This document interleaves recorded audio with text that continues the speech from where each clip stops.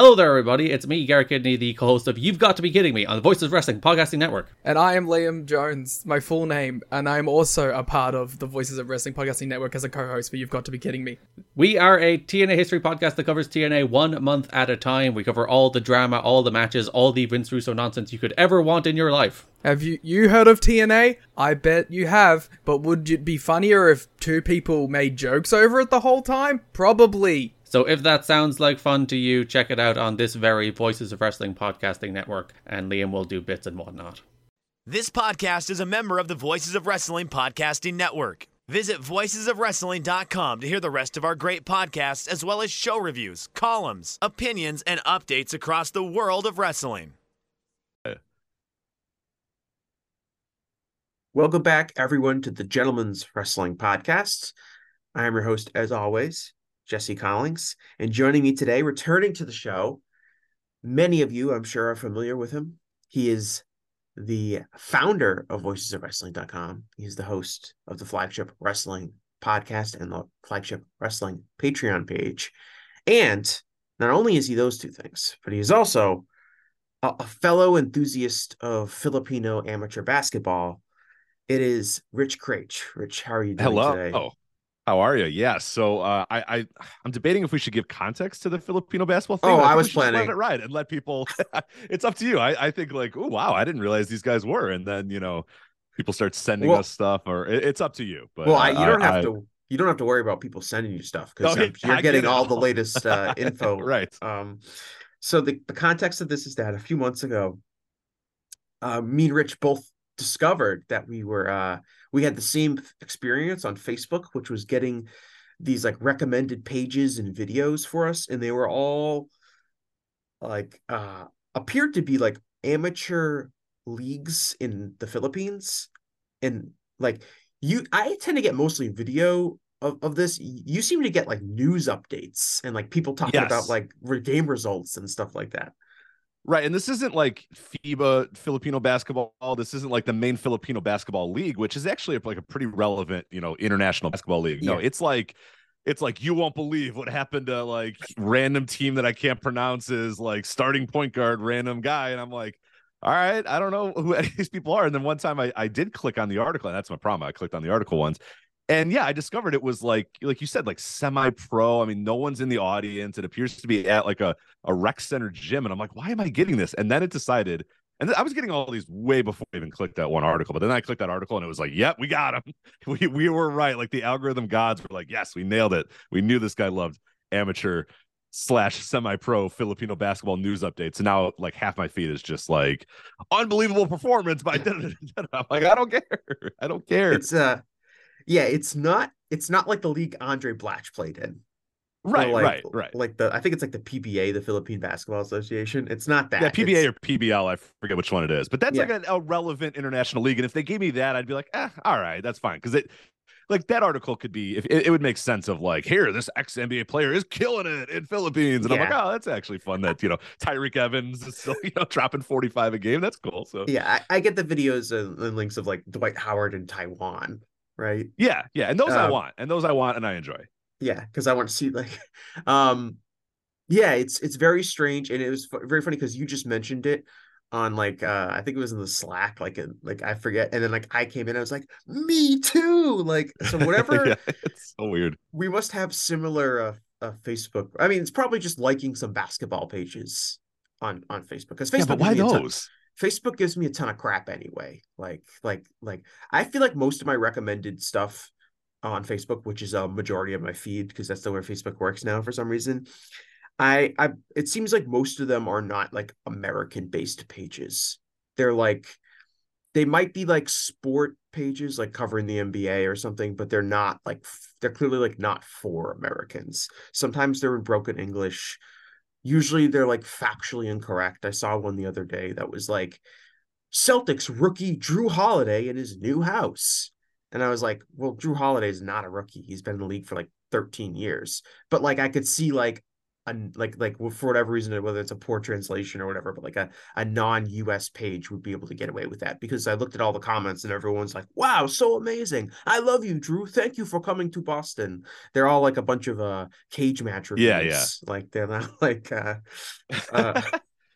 well, just to kind of do it here to give you a test, perfect. So I go onto my feed, and so you get a lot of like overseas stuff like that. I get like weirdly not relevant at all. Like they a lot of them are America, but it's like, you won't believe what's happening in Huntsville. It's like the Huntsville Chamber of Commerce like suggested for you. And I'm like, I don't live anywhere near Huntsville, Alabama. Why are they like new Christmas light display up in Huntsville? And I'm like, great for them. Like, why are you sending me this? I just popped onto Facebook just to see the first thing that popped up for me that I could make fun of. And here it is. Suggested for you to join the Bosco Institute, which is a Bosco prep, you know, the Bosco prep basketball team. I forget. I think they're in New Jersey or something like that. This is a Facebook group of their alumni, and it's saying, we suggest you join this. I'm not an alumni. I don't live anywhere near there. And the post is, great to have Bosco alumni Chaz Harvey at practice yesterday. The 6'2" sophomore point guard is having a good season at D2 powerhouse Pace University in New York. Chaz gave some real insight on the struggles and challenges of playing college basketball. Thanks. Great. Why am I getting that? How did that match up with high school? It's a bunch of high schoolers and a college sophomore playing basketball in New Jersey for the school that they. Why did you send me this? It's insane. It's so weird, but that's like that's the new. It's literally just like you like some basketball pages. Like it's got like right. And they're like, oh, he'll giant... like prep basketball from New York, Yeah. And he should join this alumni group of, because like imagine if I actually hit join on that group. Like these people are like, why is this guy here? I'm like, hey, how's it going, guys? And they're like, why did you join? And I don't know. Yeah, it's told me to. It's the very machine told me to join. I'm like, all right. I've been getting a lot of netball highlights.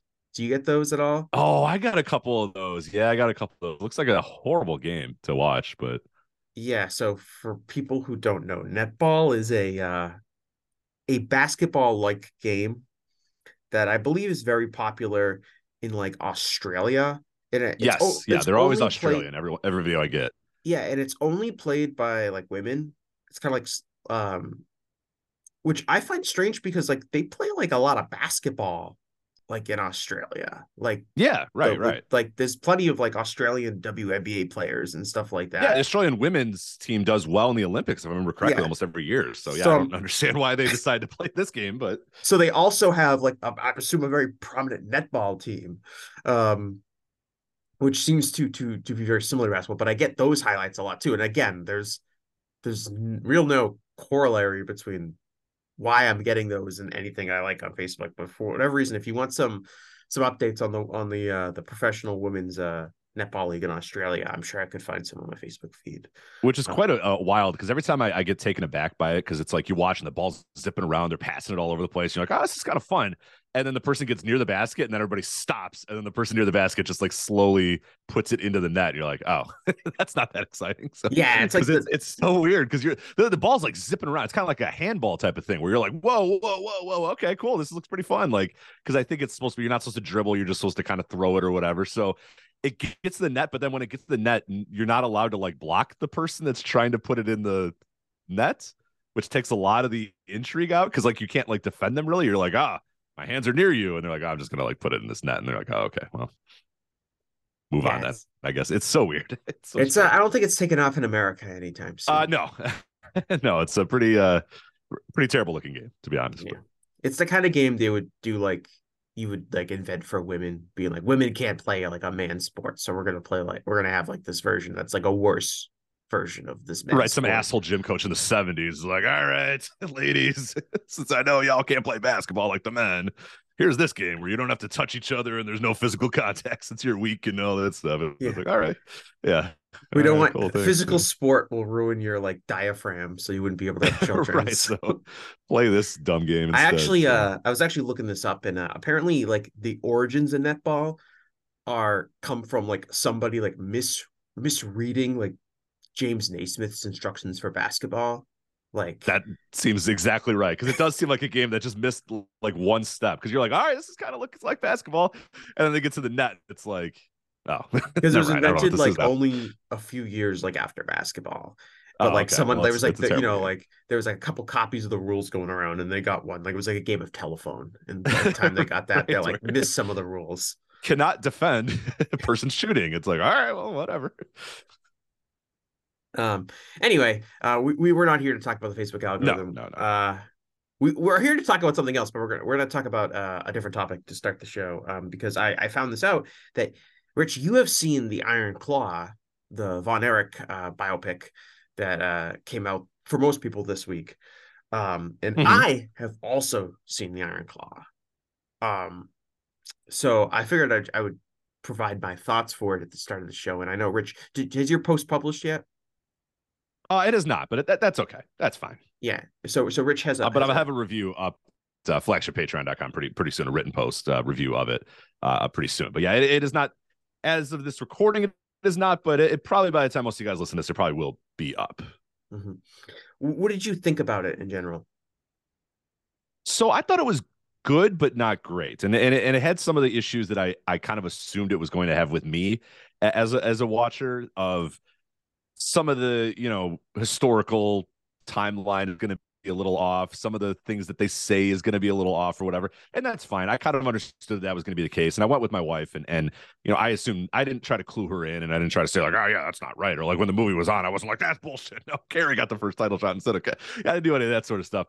But I just kind of let her enjoy it. And then at the end, if she wanted to ask me questions, hey, was that timeline right? I would kind of bring it up. So that I try to not let that stuff bother me, because that stuff does kind of bother me with a lot of things, like Winning Time, the HBO documentary about the Lakers docuseries. Not maybe just dramatized series, not even really a documentary. I had similar issues with that, because I was like, I would watch it and I couldn't enjoy it because I'm like, oh, that's not exactly what happened or whatever. And it's like, it's set up, dude. Just let it happen. Just enjoy the show for what it is. So with this, I kind of decided to do that. I was just going to sit down, just going to enjoy it, and not really worry about the historical significance. And when it was done, I thought it was good, but not great.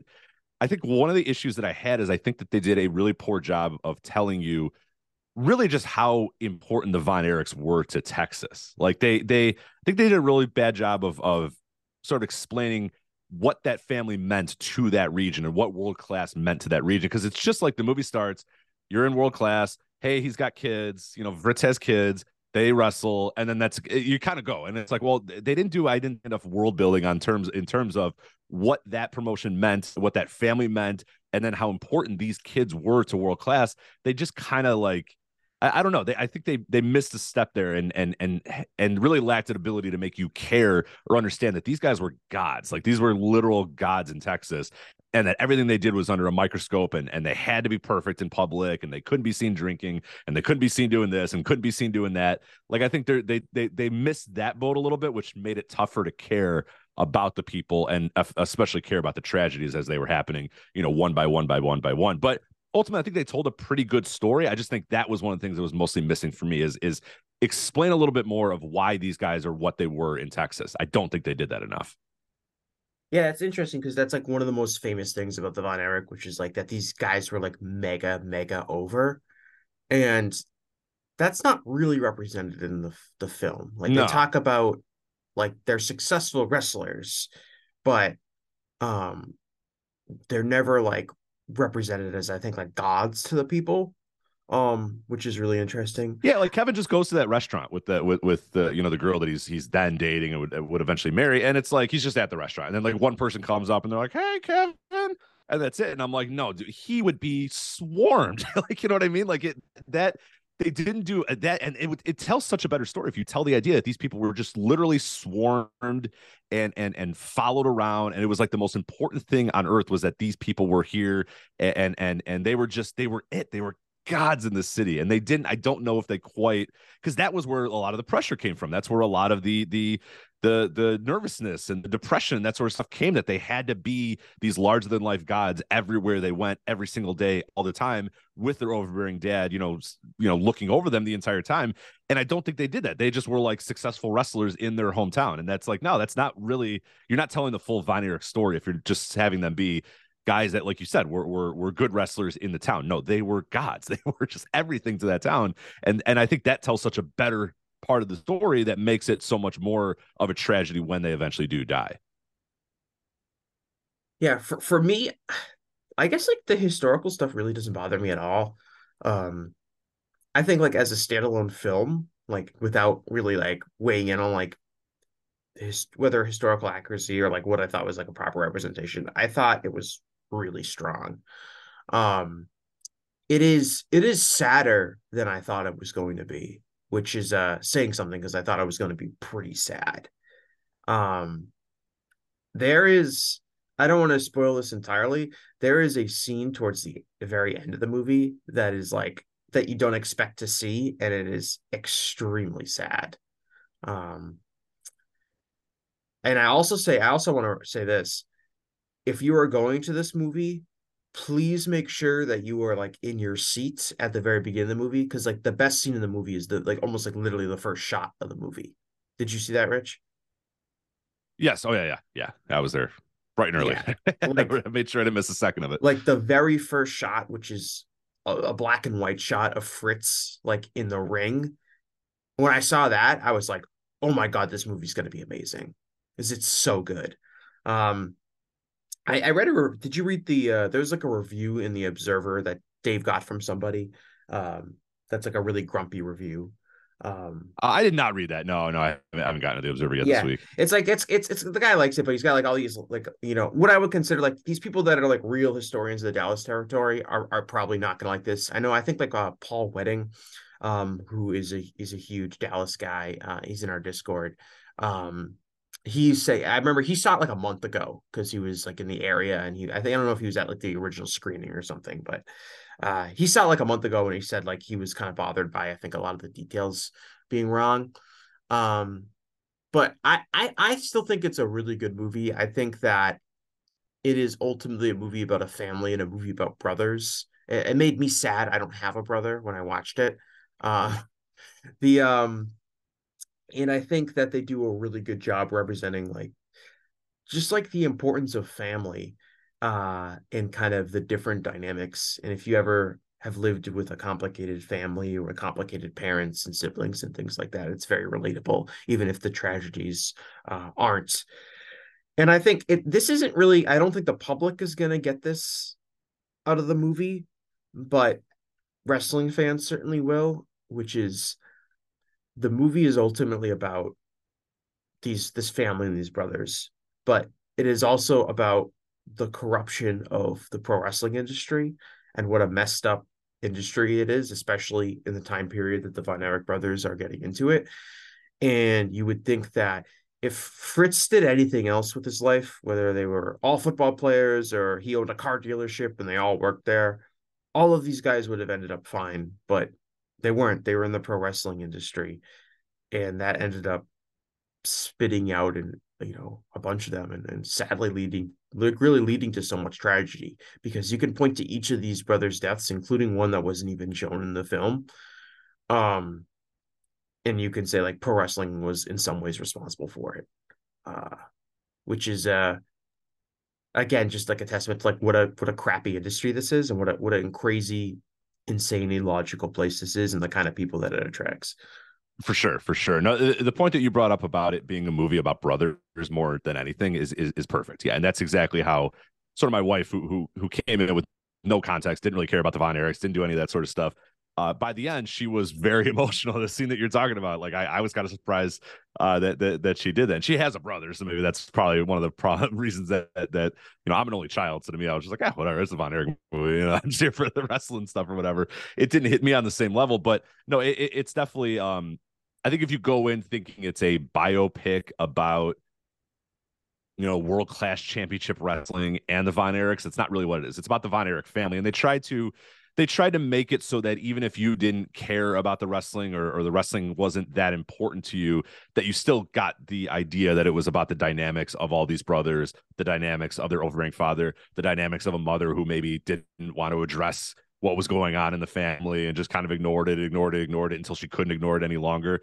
Like, it's kind of more of that, which I think is I understand why they did that. That's more relatable than like, here's, a lot of those people that are grumpy about it, like they weren't going to turn around and be like, "Hi, I'm Bill Mercer." Like, this is Bill Mercer. He hosted the World Class show, and it's like, all right, we don't need that level of like detail on like the history of World Class. You know what I mean? Like, wrestling fans need that explained to them. They're not going to be able to get it, Rich, right, if you don't like, explain it to them.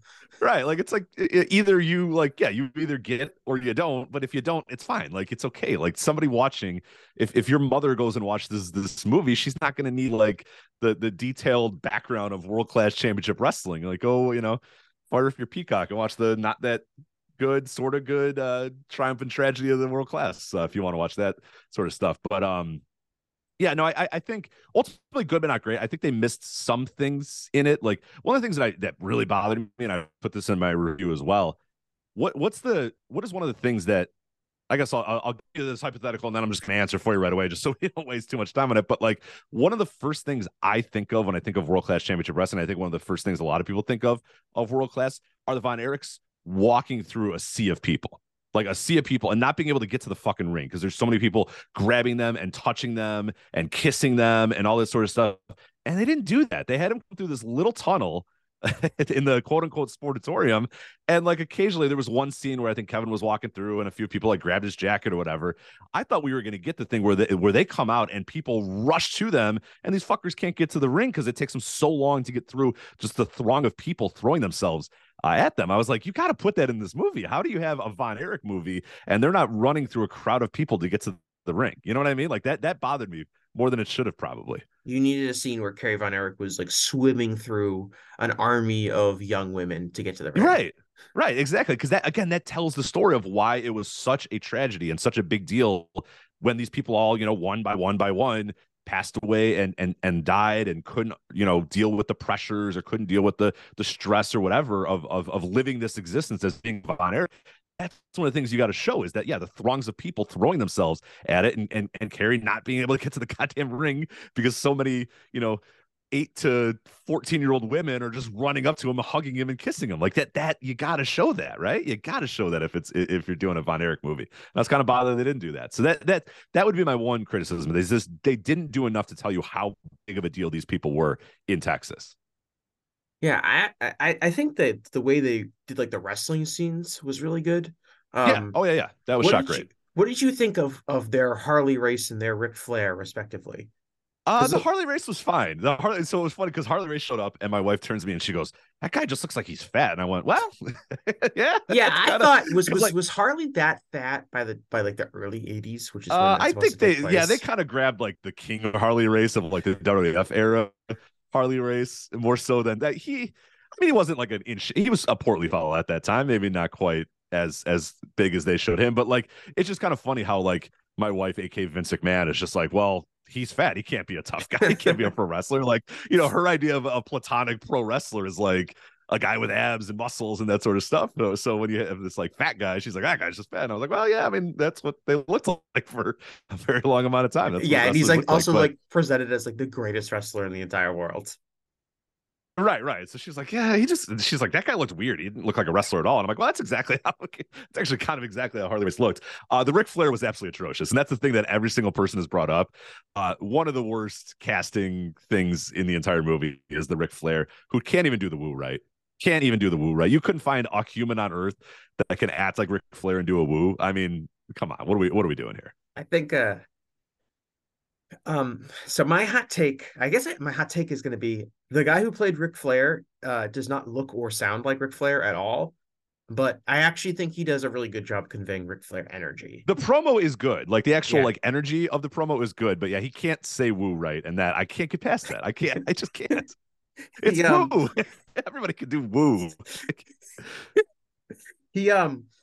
With both Harley Race and Ric Flair, they do a great job. Basically, what they do is they basically just air two famous promos from them respectively, like to set up like their introductions as characters, and then like the idea that these guys are like big wrestling stars. And I think they do like an amazing job setting up that like, oh, these guys are the best, especially the Ric Flair promo, which I think is like, granted, they're just like aping like a classic Ric Flair promo, but I still think it comes across great, especially if you don't know who like Ric Flair is or anything about him, which is like, oh, this guy's like the greatest wrestler in the history of the world.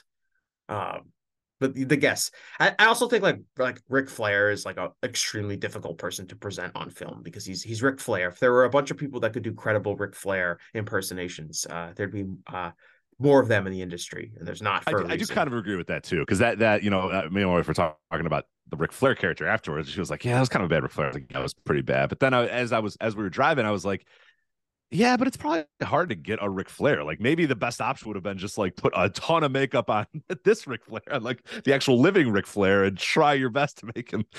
These days might be pretty tough. You could have probably pulled it off about 5 years ago. This current iteration of Ric Flair, it might be tough to make. Because the voice is starting to go and stuff, and he's got that weird lisp or whatever. But yeah, you're absolutely right. It ultimately kind of came to my, I was like initially making fun of it and then realizing, you know what? It's probably very difficult to find anybody on this planet that could be Ric Flair because there is only going to be one Ric Flair. When Ric Flair passes away, nobody else will ever be Ric Flair ever again because it's just, you can find another Harley Race. You know what I mean? Like that, that's not that. Ric Flair is 101. You're just never going to be another one. So I do agree with you with that was probably very difficult casting, but you got to get the woo right. I'm sorry, you got to get woo right. I just can't get past the woo, and the hair was ridiculous too. Have some guy grow out his hair a little bit. Yeah, I'm trying to remember. Did he say like who? Like how did he goes on who? Yeah, who? And I was like, no, it's not who. like he has an H in there. There's no H. No H. MJF was the executive producer. Why didn't he get that right?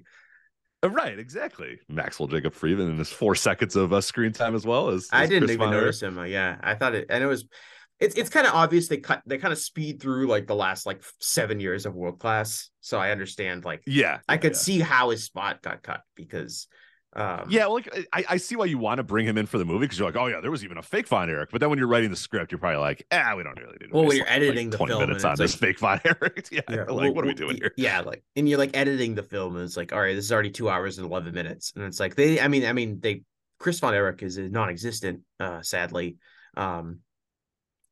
Despite his story probably being pretty easy to tell in terms of like being the run to the litter and right. being being forced to go into pro wrestling. The last thing I'll say about it is a lot of times with like wrestlers and like wrestling representation on film and stuff like that is the wrestlers are not, the actors struggle to be like as jacked as like the wrestlers were. And that I don't think that's really a problem in this movie because Zac Efron is like distractingly huge in this movie. Yeah, why is he so big? I remember when the images first came out of Zac Efron and his new HGH/anabolic steroid body, which undeniably they had to have it's not a normal body. They had to have found, it's not only is it a normal, it's actually very impressive, Rich, because not only is it not a normal body, but it is like the exact same kind of like ripped but also kind of fucked up body that like people had in the 80s that were using steroids. Right, yeah, they found like a vial of 1980s anabolic like Dr. George the Horian style steroids, and it's incredible because like they have steroids now, and that was the thing I couldn't believe. I was like, man, what steroids did he find to take? Because they have like good, I mean, hell, look at the current World Wrestling Entertainment roster. They have very good steroids now that won't make you look puffy and make you look pretty damn good and still pretty big or whatever. They found him like classic, like 1985, 86, 87, Dino Bravo, like Hercules type steroids that just look massive. But it was always so weird because I'm like, you're Kevin. You don't have to be that massive. The grumpy lead. Just get lead. What are you doing? The grumpy review in the Observer was like very upset that Kevin was bigger than Kerry in this movie. Yeah, I mean, I can survive. It's fine. Like that doesn't. It didn't bother me. I just found it hilarious. You know what I mean? I just found it very, very hilarious that he was so big. And it's like he probably showed up and it was like, I'm ready. And they're like, you're Kevin. And he was like, well, shit. I got this big, so we're just gonna have to do this. This is Kevin. Because like he definitely thought he like looked up, he like Googled Kevin Von Erich, but probably like autocorrected to Kerry. And he's like, well, that's what I gotta look like. So he thought he had to look like that, and then came back and they're like, no, you're Kevin, man. And he's like, oh, well, shit, too bad.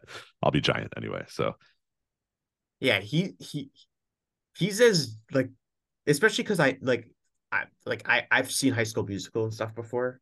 So I know what he like normally looked like when he was like in his early 20s. He looks, he's like, it's almost distracting how big he is. He's also like never wears a shirt in this movie. No, and why would you? I mean, honestly, with all that work, I wouldn't either. Yeah, so he appeared on screen for the first time, and there was a bunch of like teenage girls watching this movie at the theater with me, and I'm sure they were like, "Ooh, Zac Efron," and they went like, "Ah!" They were repulsed by him. Yeah, because his like cheeks are like, because he's like swollen, and it's just because I think they were like, "Ooh, it's Zac Efron. He got himself in shape," and then he comes out, and he's just a grotesque man. It's like a Frankenstein monster, right? It was so good, the reaction. They were like, "Oh!" So yeah, I don't know, but good for him, I guess. Yeah. Well, I think he did a great job in the movie. Like, no, he did. He is fantastic. Yeah, and then the movie hinges a lot on both him and I think like Holt McCaskill's acting ability, which is very good. I think. No, I mean, my hot take. I thought he sucked. I thought he sucked fuck you, Rich. But... Fuck you. I love this is a podcast where we respect Mr. Holt. And yeah, I kind of thought his character as Fritz sucked. He was like, "You're gonna be the National Wrestling Alliance champion." He would look like the way he explained everything. I just thought kind of sucked. So I think they should. I was thinking I think AEW should bring him in and just have him do like a Fritz impression and be like an on-screen character. Yeah, I don't know. I kind of thought it stunk, but I guess this is a terrible. This is a podcast that respects Agent Bill Trench. Okay, I'll tell you that right now. Anyway. We're not here to discuss the Iron Claw. That was a surprise movie review that you guys are getting.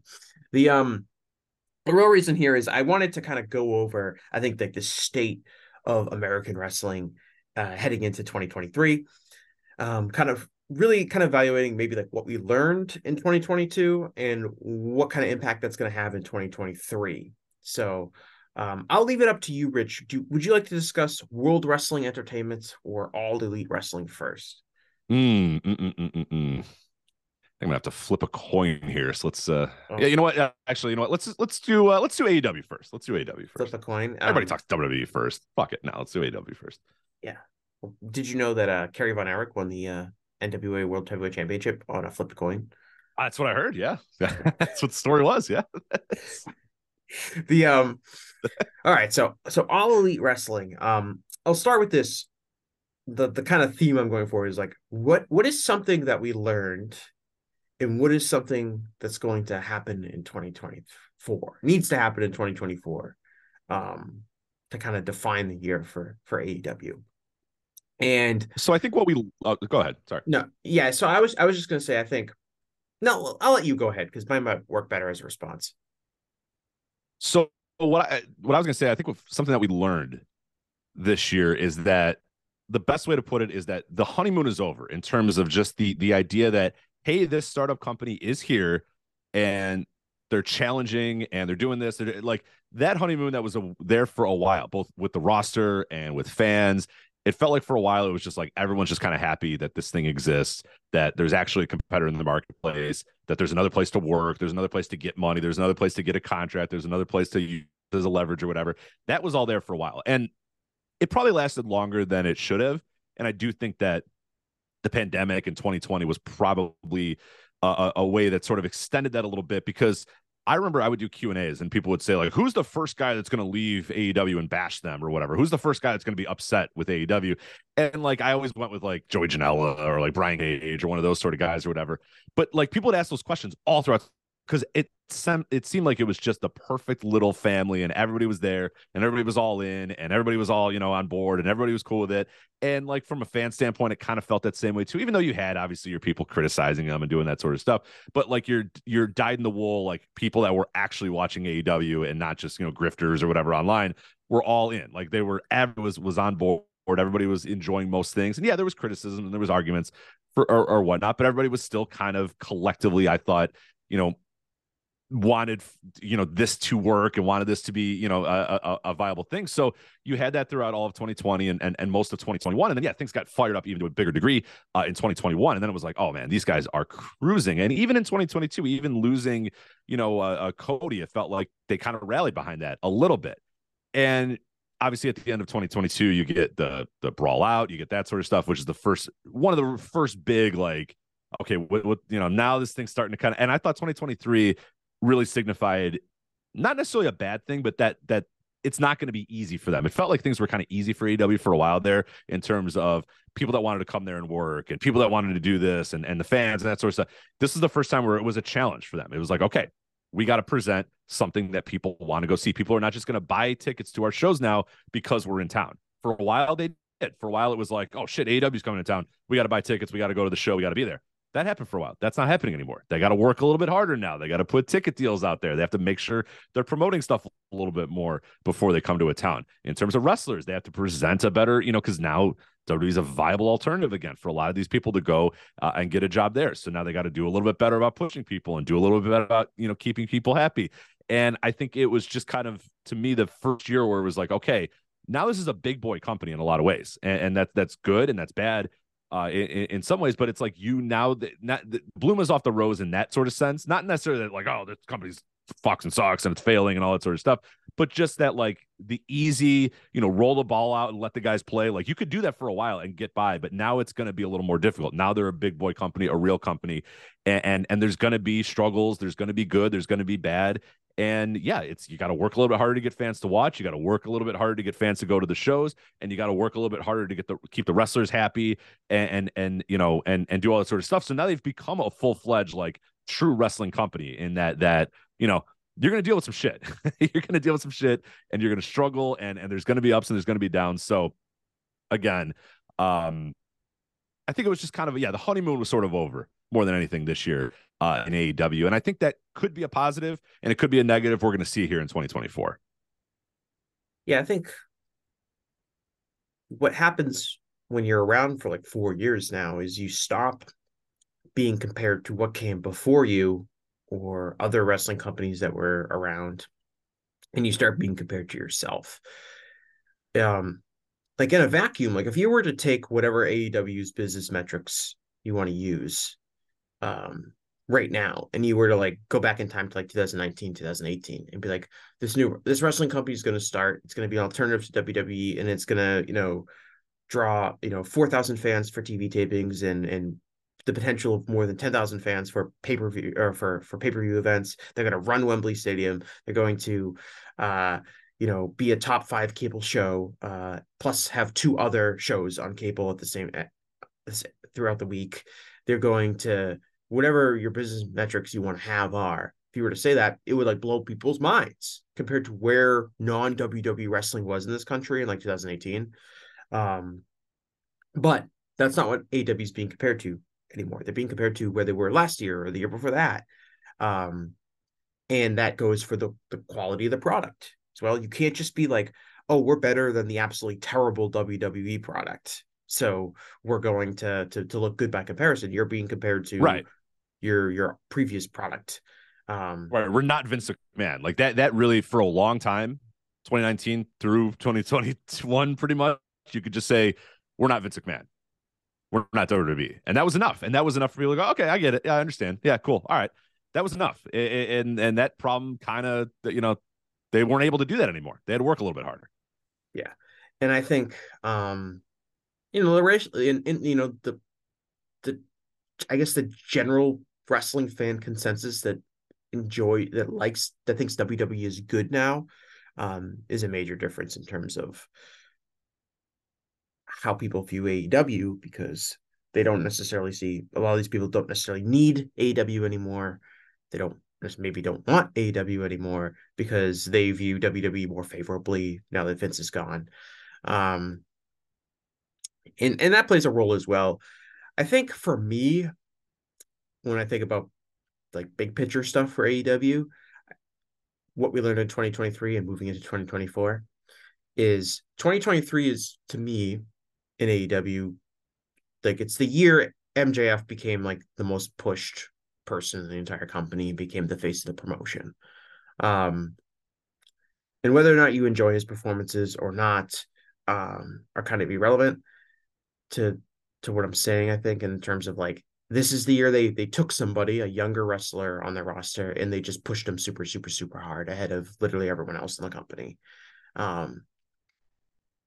And again, no matter what you feel about his performance, I think ultimately that's a positive step in terms of we're going to create someone with that's never wrestled in WWE, that's never really wrestled anywhere else of major prominence before we got him. We built him into a star, and he is now our number one guy.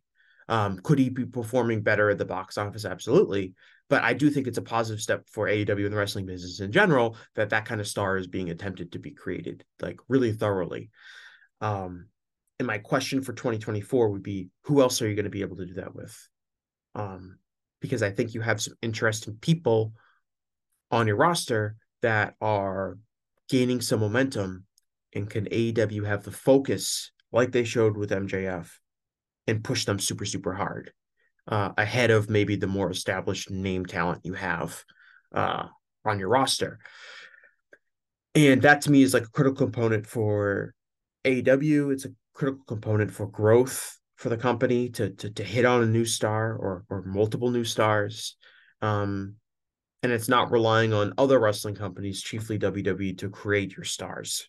And I'm worried about it because I think one thing that I think WWE does significantly better than AEW from the creative perspective is that when WWE picks their top guys, they totally I don't want to say like overexpose them, even though they probably do, but they just push them super hard. It was very obvious, like when they got Cody, like how prominently they featured Cody and how they made him feel like the singular giant star. And I think AEW sometimes struggles to do that. I think they do it with MJF, and they did it like when they had CM Punk, but they don't really do it with that many other people, even some of their bigger names.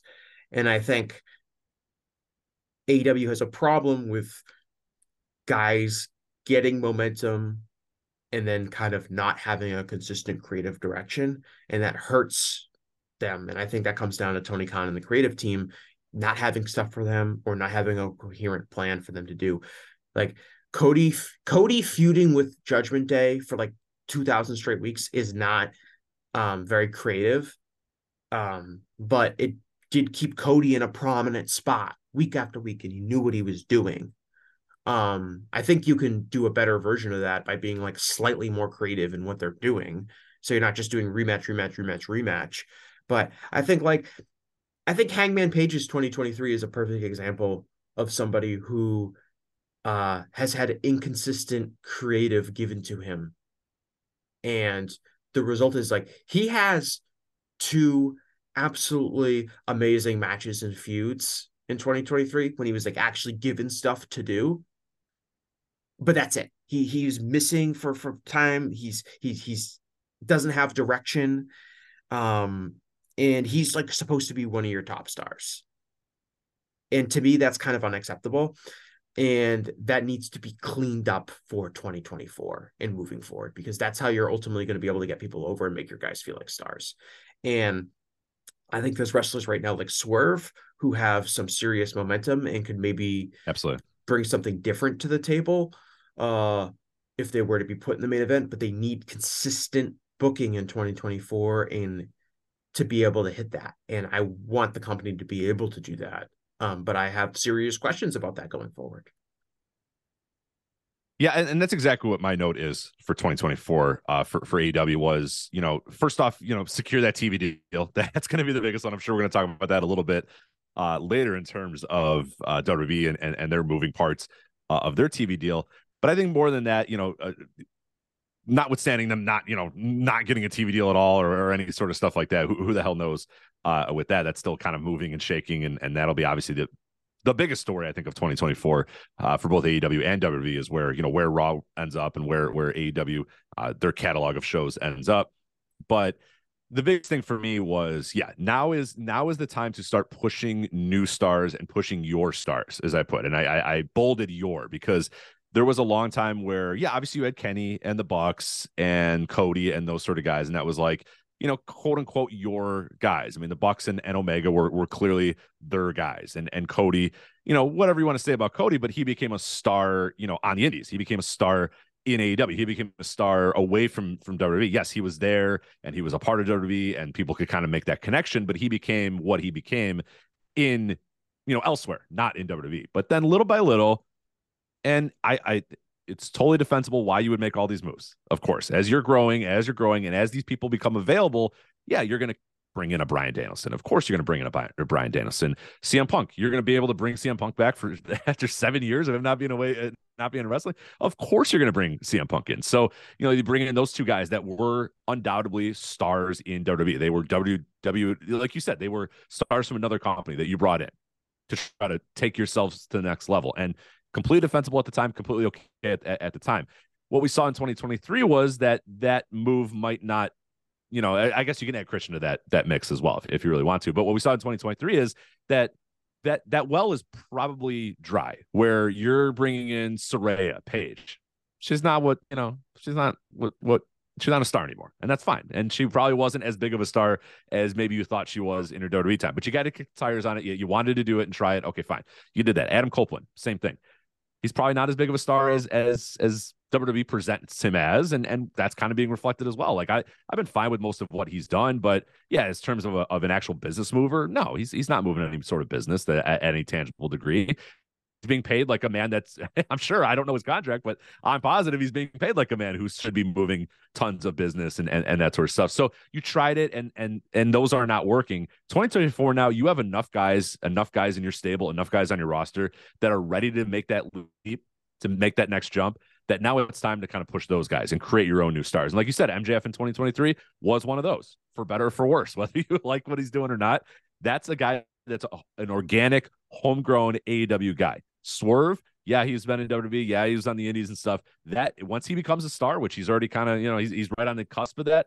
That's going to be one of your guys, and that's cool. Hangman Page, another one. Yeah, you told his story a couple of years ago where he got to the mountaintop. I think you've only scratched the surface of what you can do with Hangman Page. There is so much more that you can do with him, and he's still super, super over and such a huge deal in that company, even with bad creative and even with really lackadaisical creative, like you said, where it's just like, we got nothing for him, so we'll just take him away for 2 months. And it's like, what? No, you should always have something for Hangman Page. What are we doing here? Yeah, it's not as much like bad creative as it is like you honestly don't know what is going. You have no confidence, like what is that there's something that's going to be next for these guys.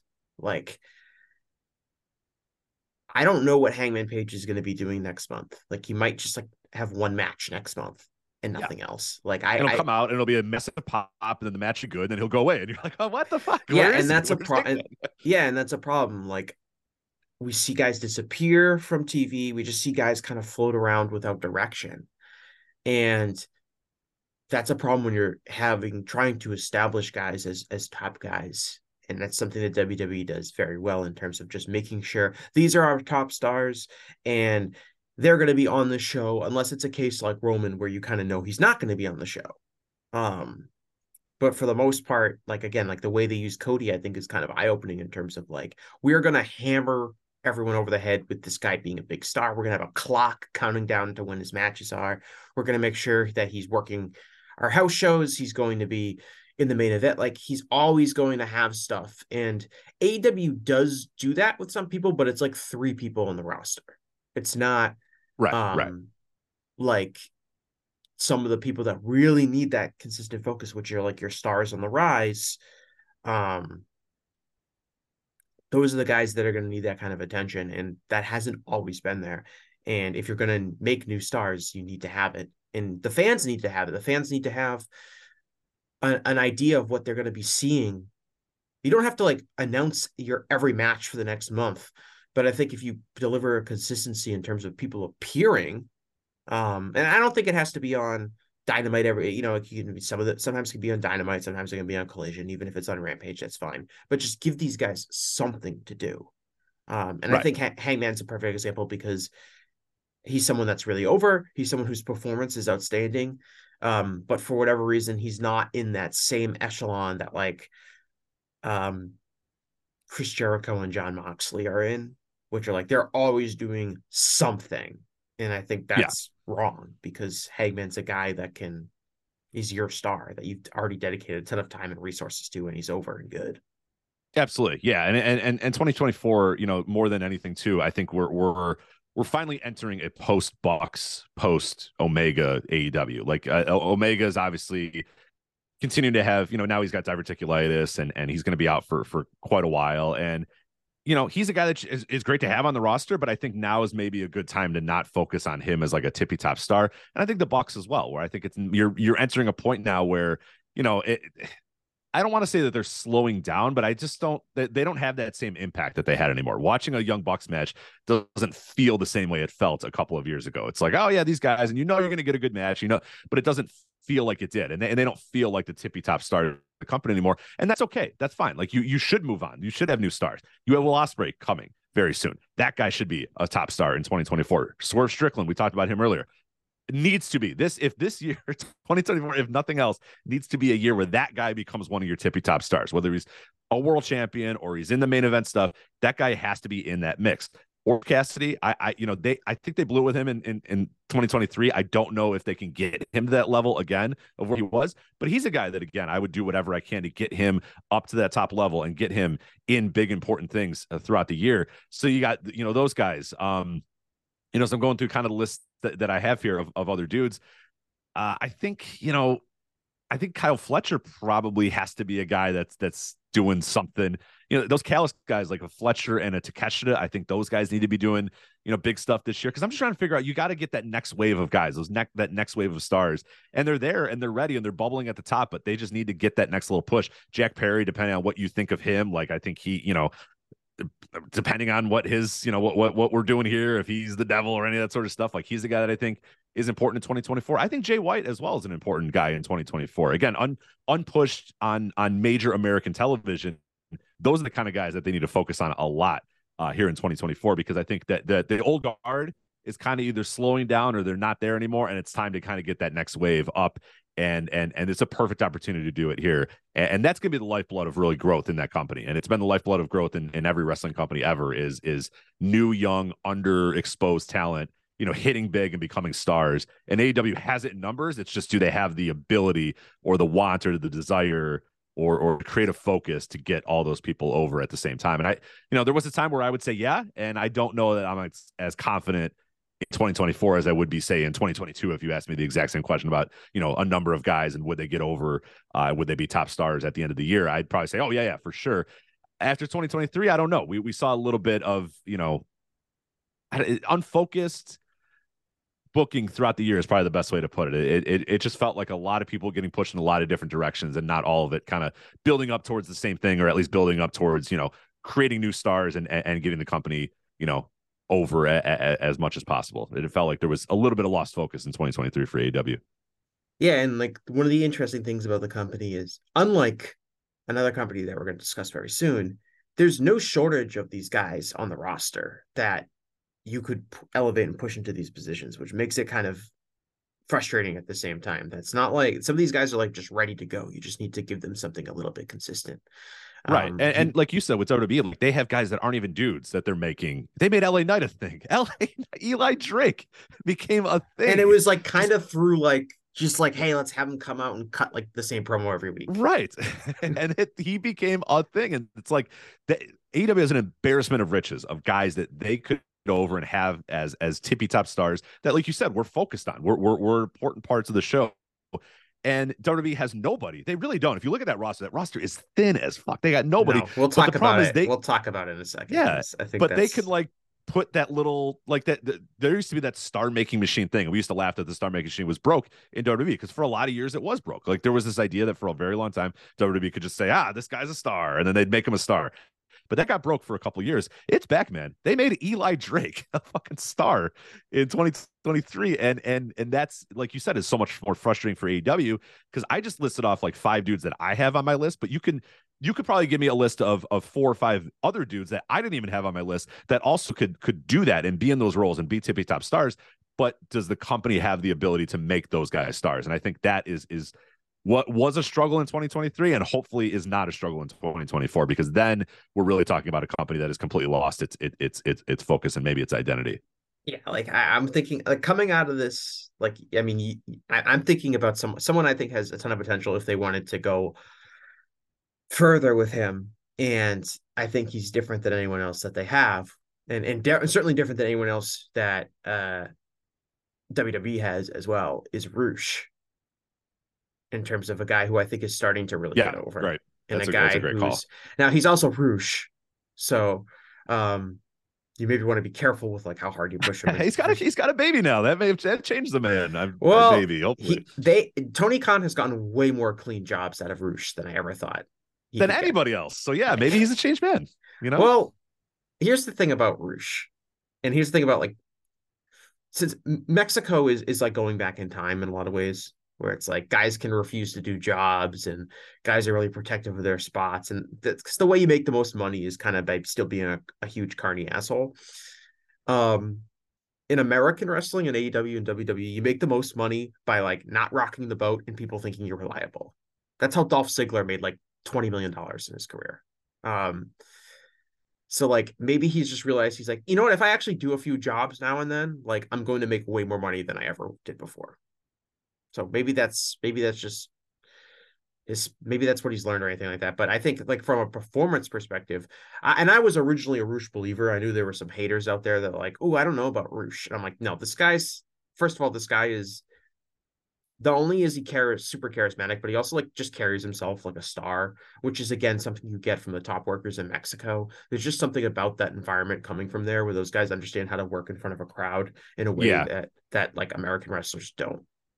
You have to see him live. If you're still a hater of Roosh, and I for a while there, I was like, I don't quite get it with this guy. I'm not quite sure. I saw him live once, and it was like, oh, I get it now. You know what I mean? Like it's just. You talk about that. We talked about the Von Erichs at the top of the show, the aura that Roosh has coming into a building. And I went to a show. It was what was it? MLW, I think. I forget if it was MLW or Impact that booked Roosh. I think it was MLW or whatever. And I went to the show, and the show was in a predominantly Hispanic area or whatever. And seeing him come out there, and it's like you don't really understand how big of a deal this guy was. And he came out and was a fucking mega star. I mean, people were jumping up and down, leaping up and down. They were running to go give him a high five and shake his hand and stuff. And I don't think I think a lot of fans, maybe, if you're kind of a quote unquote internet wrestling fan or whatever, you don't go to live shows, you just watch on, on TV or you watch on streams or whatever, and you don't quite understand what that aura is like. It's a different animal. And I'm glad you brought him up, because I think one of the things that AEW can really do here in 2024 and would really be a mission for me is the diversity of stars that they could have and the diversity of different people that they could have on top. You could have Swerve, Takeshita, Roosh, all these. You can have those guys as tippy top stars. And let's be honest, WWE still doesn't push a lot of diversity. Like people pretend that WWE is this very diverse company. It's really not. You know what I mean? Like the tippy top stars are usually white dudes or Roman Reigns or a Samoan guy. You know what I mean? Like it's pretty much all it really is. You can lie to yourself and bring up this guy and that guy, whatever. It's really not. Whereas AEW has a real opportunity to really, like you said, make a Mexican guy in Roosh their top star and it be fine. And maybe it's wild, but like those fans can become big fans of your promotion. You have a real chance to make Takeshita a tippy top star, a big time star in your company. You have a really big opportunity to make, like those kind of guys they have so many really, really good in terms of when Bandito's ready to come back, in terms of like Kingo, if you actually can make him a regular guy, in terms of Commander, in terms of Roosh, in terms of those guys, like they have those kind of guys. I mean, there's a lot that they can do in terms of making their top stars the most diverse top American wrestling stars that we've ever seen, and hell, it can go even one level if we as we're talking about the state of 2024, and maybe if we get to New Japan, if the rumblings about Okada happens, like you might be able to get Okada and push him as the tippy top star as well. So that's something that you can do that whatever you want to say about WWE, they haven't done it, and I don't think they're going to do it anytime soon. That could be a real advantage for AEW as well, is that look at the diversity of our top stars compared to what those guys have there. Maybe you don't say it. You don't have to say it necessarily, but you can make it pretty obvious of, hey, look at how many people, how many different, races and nationalities and whatever are represented in our main event compared to, what is happening elsewhere. A hugely important aspect of that, I think, is not only are you, checking a race box or whatever, but authentic representation, people being presented with their own ideas, which I think is like when we talk about Swerve, and I say things like Swerve would bring something different to their main event picture. Like part of that is that, yeah, he's black and they've never really had a proper black singles wrestler as a main event wrestler, but he also just has the whole hip hop vibe, and he feels like a different type of personality and wrestler, from all the way down from, you know, from his aesthetic, from his music, from his outfits, to the way he carries himself. He feels like this authentic figure, in a way like And AEW lets those people be yes, that way which as is how well. you get that, which is how you get that, right. because you're not going to get that from having an older white guy being like, hey, this is what's going to connect you with the young, you know, insert Exactly, race yeah. demographic audience. Right. A team of, you know, 45 to 60-year-old white guys being like, all right, here's how you get cool. You know, here's what you should do, pal. And it's like, no, hold on a minute. Like, let that guy who's actually in the, you know, in it right now, let him kind of dictate what he does. And yeah, that's something that, again, AEW has, or had, I guess, and I guess that'd be a big part of 2024 too, is let, you know, let a little bit of authorship come from the wrestlers themselves, because trust me, they know their characters. It's the classic pro wrestling thing that it has happened forever. Let these people be themselves, because they know how to be themselves more than you know how to, you know, present them. WWE will never do that. No matter what, they'll never, ever, ever do that. Even if it's not Vince in charge, there's still an army of writers. That's just the way that company is, that the people come and they say, okay, what do you want me to do? And those, you know, the group of writers or whatever figures out what that guy does or whatever. AEW has that advantage where there's a little bit of equity in terms of the wrestlers can kind of do their own thing and offer up their own suggestions and that sort of stuff. And they should not lose that, especially not in 2024 with so many different new younger wrestlers, you know, ready to emerge. That should be the biggest time to let these guys kind of do, you know, have some sort of say in what they do, you know, and that sometimes works well, and sometimes it doesn't work well. But I think that sort of authenticity, you can't replicate that, especially with people like Swerve and Takeshita and Roosh and those sort of guys. You have to let those guys be themselves, because there's no, yeah, like you said, there's no way that, you know, 35 to 60-year-old white guys in a room are going to be able to tell these guys how to be and how to act. That's going to get over with the fan base. They're going to be telling Bianca Belair to say, I'm going to take off my earrings and beat your ass. What was the phrase they kept wanting her to say? That like, was it. Wasn't it nuh-uh? And she was like, I don't want to say nuh-uh or something like that. It's like, no, it was the one in the no, lawsuit. you didn't, or something like that. It was like, come on. Wasn't it the earrings line? Wasn't it like, don't make me take off my earrings and whoop you or something like that? Was that not it? Maybe. That was one of it, but I thought it was like, no way. Like, I forget what it was, but it was pretty wild. But hey, remember that lawsuit? That kind of went away. Hey, remember when there was attention to it? Yeah. Well, it ended up changing. But remember when someone said in the lawsuit that's that a black woman writer that was writing for WWE said in the lawsuit that one of the head writers at WWE said, I don't know how to write for black women characters. I do. I do remember that, Jesse. Yeah. Yeah. But that was probably proven wrong by like all of the amazing creative that was given to Bianca Belair in 2023, right? Like, right. They really showed us when she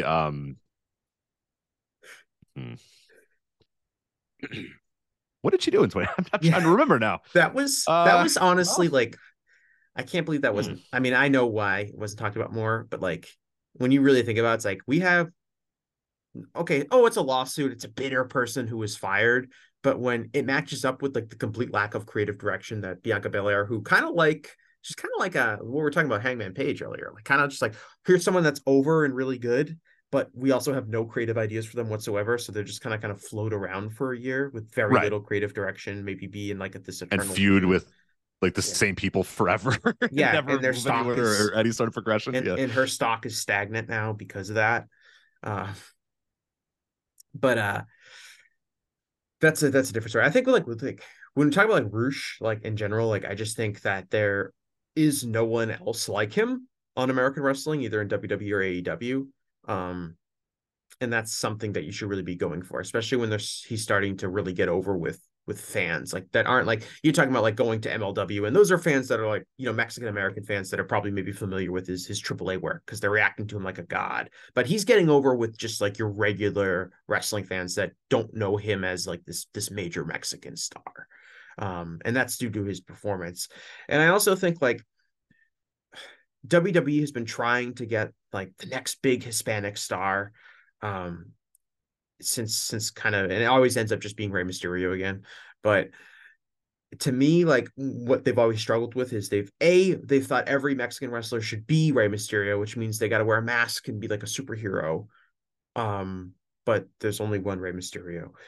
And or B, like they since they don't know how to represent these people authentically, they often just like be like, yeah, you're just going to be like really into being Mexican, which is like kind of when they turned Alberto Del Rio face and they wanted him to be a face. Like his character was just like, you're just like going to come out with the Mexican flag and talk about being Mexican. You're a guy with Mexican flag. Yeah. It was just like guy who likes Mexico. Yeah. And like, it felt, and again, felt more like you're just like, we're trying to connect with the audience. So we're going to like really hammer home that this guy is Mexican, which again, maybe that's obviously the Mexican American population is the biggest Hispanic population in the United States, but there's plenty of other Spanish speaking people that do not identify as a Mexican and would maybe actually be resistant to someone being presented as being Mexican. But Roosh, like, and the way they present Roosh is like Roosh's gimmick is that not that he's Mexican. Roosh's gimmick is that he's like an awesome badass. He just also happens to be Mexican. It also happens to look Latino and speak Spanish in his promos, which again, like that to me is way more likely to, again, like not like I'm an expert on marketing to the Hispanic audience, of course, but that to me is way more like likely to hit on somebody, really connecting with the audience rather than just like thinking about these two ways. I think when people talk about like Eddie Guerrero, I hear a lot of people talking about like, these are Hispanic people talking about him. And they'll say like, oh, Eddie reminded me of my uncle. He reminded me of my dad. And Eddie Guerrero's character was not necessarily like, oh, I'm super Mexican and he came out with a Mexican flag. It was like, he was just like kind of like a relatable personality from that culture. And you can't get that if you're having like Bruce Pritchard write for all these people. And that's a strength AEW has for everyone that's a little bit different. That's different than like a 60-year-old white guy, which is, by the way, like every wrestler now.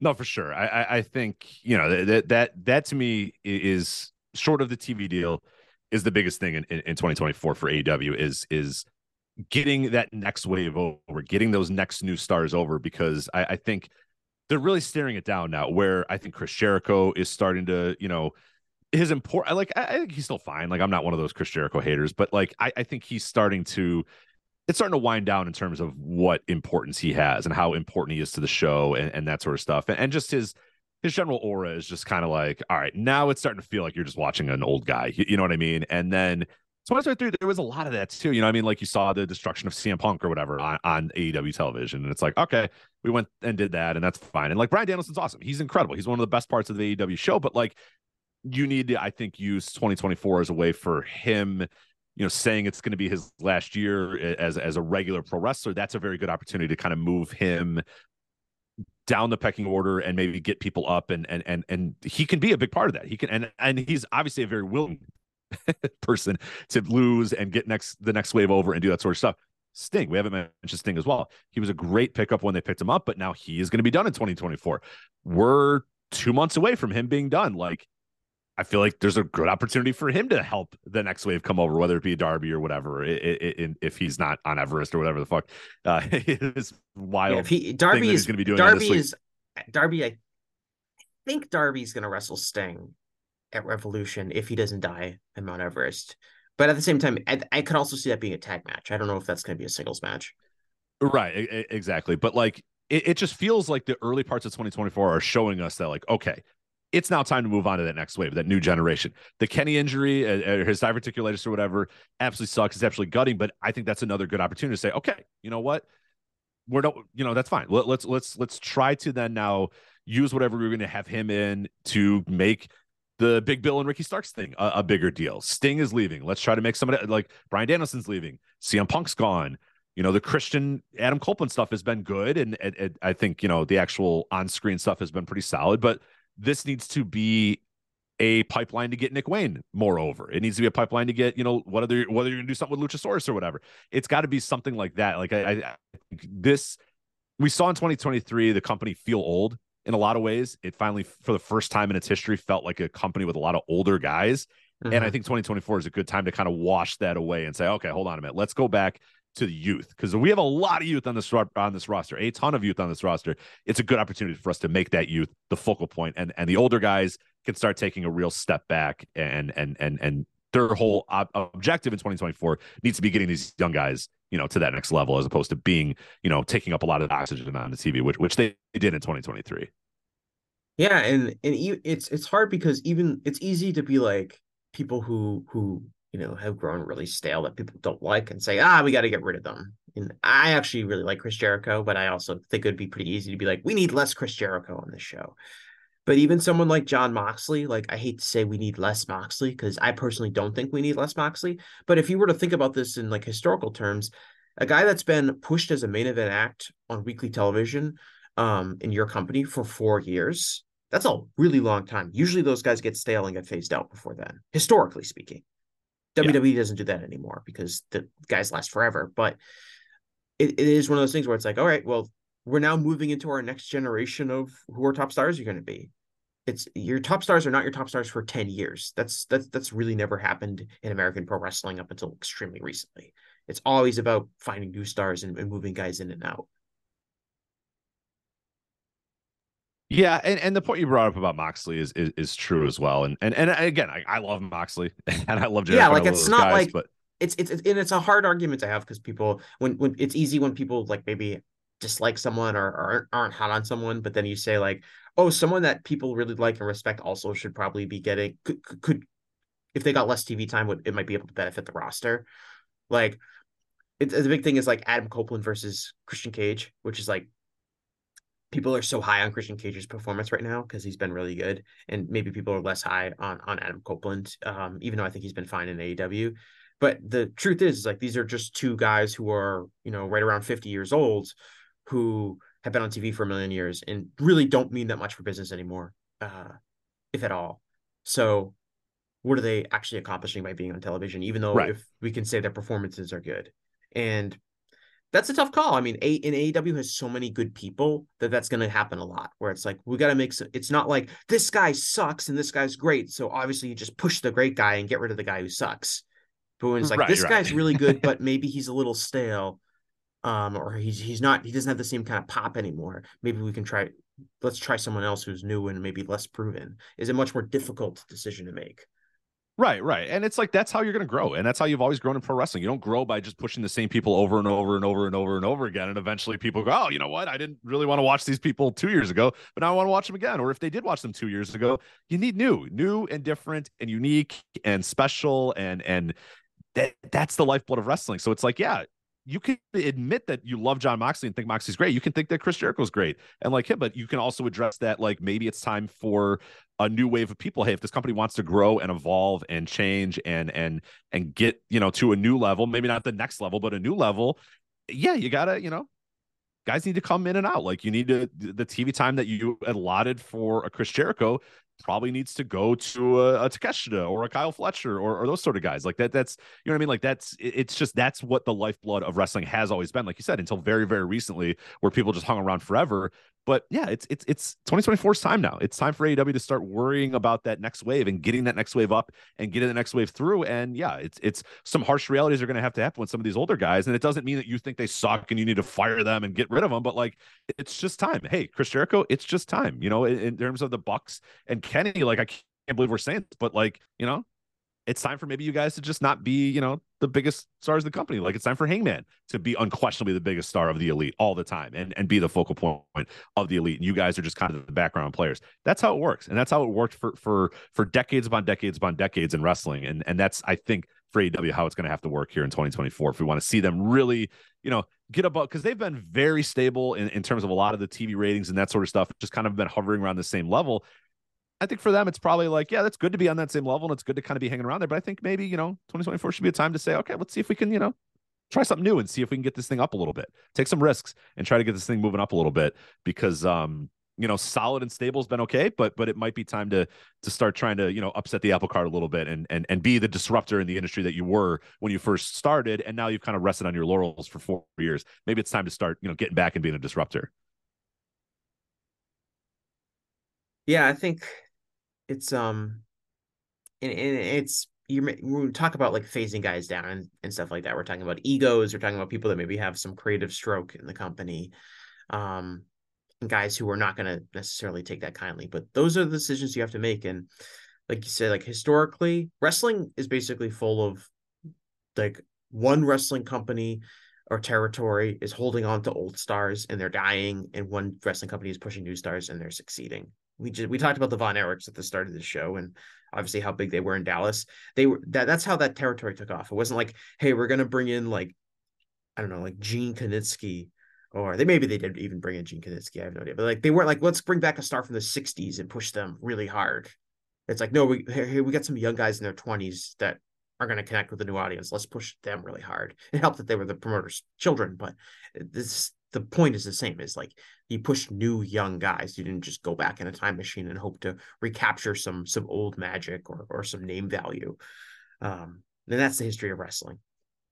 I want to move on to World Wrestling Entertainment. And what did we learn about them in 2023? I think I'm always hesitant to say this because I'll never really truly believe it until he's dead, but it does seem like Vince McMahon is largely removed from the company. It really does. And I know both you had a similar position as me in the sense of like, even when he was quote unquote gone from the company, I was always still extremely suspicious that he was pretty involved in the creative end. And they told you he was. And only the biggest dopes that put their head in the sand were like, no, he's gone. But then Triple H would say, like, yeah, we talk to Vince all the time, or yeah, he offers suggestions all the time. Well, Vince is backstage, but he wasn't wearing a headset. Vince was backstage, but he wasn't wearing a headset. Like, there'd be Fightful reports like, oh, Vince McMahon changed the main event. And that happened like every other week. And it's like, okay, can we just maybe say that the guy is there? Because it was like, oh, you won't believe this, but Vince McMahon came in and changed some of the script this week. And it's like, yeah, but if he does it every other week, then it sounds like he's still there. It sounds like he's not gone, or like you said, yeah, he's backstage, but he wasn't wearing just so you know, he wasn't wearing a headset. It felt like all this like damage control instead of just saying, yeah, he still hangs around. Yeah, the weird sex pest guy is still hanging around our company. But people try to protect that. A lot of the WWE very friendly media would try to protect that of, oh, you're not gonna believe what happened, but Vince showed up to the show. And it's like, okay, he still runs this company, so of course he's gonna show up to the show and change some things. But it does finally feel like you said, that TKO came in and essentially told this guy, hit the fucking bricks, pal. We got you for the merger. Here's a bunch of money, but you got to go. We're doing this thing without you. And it does finally feel like we are post Vince McMahon in this company. That could always change, but it does feel like there's so many layers and so many rungs of thing and a ladder that he's got to get through to get to that point now, that it does feel like we are firmly in the post Vince McMahon era in 2023 and now in 2024, very much in the post Vince McMahon era for sure. Yeah, well, he lost his power. He doesn't have supreme control over the voting stock anymore like he used to have, which is how he muscled his way back in to the company after kind of being banished for a period of time.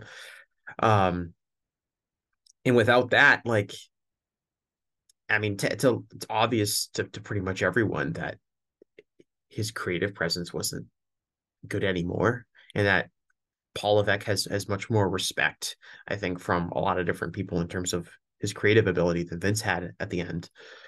But with that being said, like in 2024, like what does this company look like now that Paul Levesque seems to have a lot more control top to bottom over the company?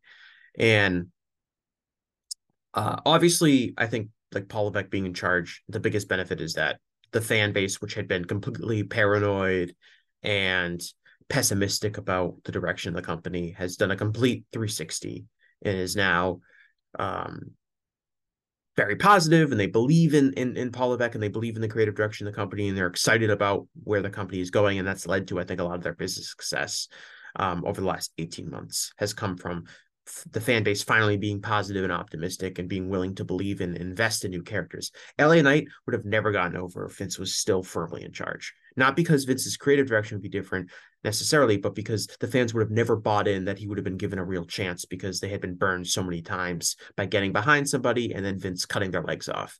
They had the fan base had faith that Paul Levesque would treat him more seriously, so they got more invested in him and listen to them. Yeah. And you know what? Even though, like, you could say whatever you want about the match at Crown Jewel and whatever, but they were right. Like, he pushed LA Knight seriously, and he gave him a major match in a program with Roman Reigns, and that kind of again reaffirms that, okay, if we get behind somebody, this guy is going to listen, and he's not going to fight us.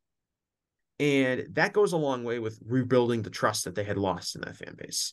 And I think that's been a huge step. My major question for Paul Levesque in WWE Creative heading into 2024 is, can you actually be creative? Because my major question about him now that we kind of can at least mostly like dismiss the idea that Vince is like meddling and ruining everything that Paul Levesque is trying to do. But I don't see like a ton of creativity on his end.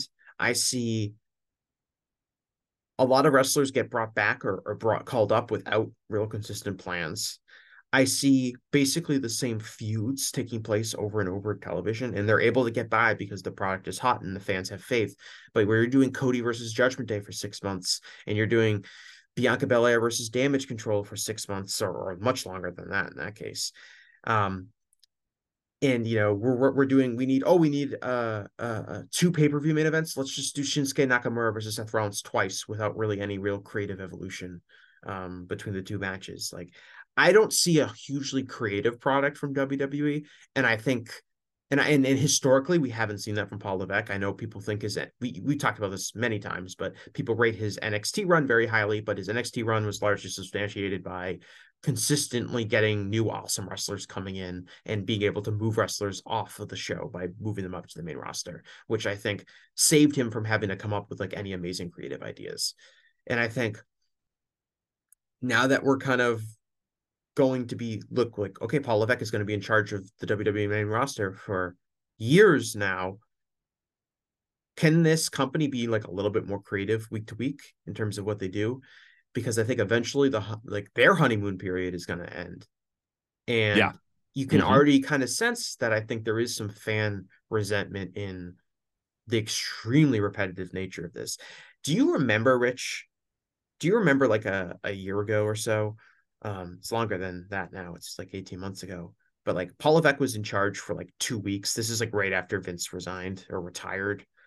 And people were like already clapping, be like, no more rematches. We're not getting any more rematches under Paul Levesque, which was like this big thing Vince did, was there were too many rematches. And I guess after 2 weeks, we were able to say, hey, there's going to be no more rematches under Paul Levesque. Do you remember when people said that? And now the shows are literally nothing but rematches over and over and over and over and over again. I do. I do remember that. Yeah.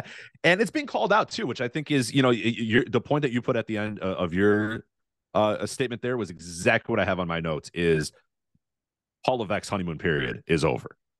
And that is going to be the big part of me for WWE in 2024 is now what's that next level? What's that next step? What are you guys going to do in 2024 to push things along? I think SummerSlam was probably the moment where a lot of people said, all right, do you guys have a plan here? Like what, because I even know I have a bunch of friends that are not involved in like internet wrestling discourse at all, or they're involved in like the internet wrestling discourse that we're not. Like the people listening to this show are not involved in the internet wrestling discourse that my friends are. My friends are on TikTok and arguing with people on Facebook groups and stuff like that. They're not in, and you know what I mean? They're not on our Discord. They're not doing that sort of stuff. Everyone is on the internet. Everyone is on the internet. Everyone that is on the internet is talking about things that they like. But not everyone is in this the hardcore niche that you and I like tread in. Right. But even in that niche, the niche that my friends are in, they're kind of having the same thing. A lot of them would say like, yeah, I'm kind of bored of the Roman thing. I wonder if I don't know if they have an idea. Like, do they know what they're going to do? What's the next step? What's the next level? And I think SummerSlam was the first one where they were like, okay, we're just really doing this thing again. We're doing the Uso comes out and turns on another Uso to align with Roman. And it felt like, man, okay, they don't have an idea for this. They don't know what they're going to do with this. They don't have an exit plan. And for me, I'm just sitting there going like, I mean, that's Paul Levesque's booking. Because you said one of the cheat codes of early NXT booking was we could tell these stories with these guys, but then eventually Sami Zayn's going to go to the main roster. Oh, cool. All right. That's our story then. Sami Zayn's leaving. Boom. Easy story to tell. You have him, do this, and this, or whatever, and then he's gone, and then you can move on. Then you can tell a new story. Again, that's the lifeblood of pro wrestling. Like we talked about for AEW, is that guys leave, and then you have new guys come in, and you push those new guys, and you tell new stories with those guys. So NXT had that cheat code that a lot of modern wrestling doesn't, where guys left, and it was like, cool, Kevin Owens leaving, great, he's out, so that we don't have to figure out another story for Kevin Owens. He's gone, he's leaving, he's going to the main roster. And the real turnaround for NXT was when those guys stopped going to the main roster and those guys stopped moving up, and you were left with Tommaso Ciampa and Johnny Gargano having the same match for 100 years in a row, and Adam Cole and Ciampa and Gargano having the same matches for 5 straight years seemingly. And it felt like longer than it really was, but it was like they didn't have any other stories with those guys. They just told the same story over and over and over and over again because those guys weren't leaving, and they didn't have those next stories. They didn't know how to. They were able to get from point A to point B. They had no idea how to get to point C, and that I think is what we're already seeing with Paul Levesque's main roster booking is that he's great at A to B. He's phenomenal at A to B. He's so much better than Vince McMahon at A to B, but where he's not better than Vince McMahon is what's that C? What's that next story that we're going to tell with these guys? He doesn't have it, and this is going to be a big year for him. And he never really has. So 2024, exactly what I was going to say. 2024 is a big time to say, hey, do you have that ability to do that? You got this Roman size. You have one of the biggest stories in wrestling here with Roman and who eventually beats him and who ruins this reign and who defeats him and that sort of stuff. Who's it going to be? Do you have the idea? Do you know what it's going to be? Are you guys thinking and sitting down and saying, all right, we have this opportunity to make somebody. They're going to beat Roman Reigns and end this record-breaking reign. Here you go. You have the opportunity to do it, but can you? And I don't know. I don't know the answer to that question because like you said, and like I was going to say, Triple H has never shown that ability to do that. So he's always shown the ability to kind of stick with what's worked until it doesn't work. And that's what NXT was. They stuck with the exact same formula time and time and time and time and time again. And it was great for a while. But then eventually people started to say, all right, you got to have another story than this. Do you have anything else to tell us other than this Johnny Gargano, Tommaso Ciampa, Adam Cole story? And they didn't.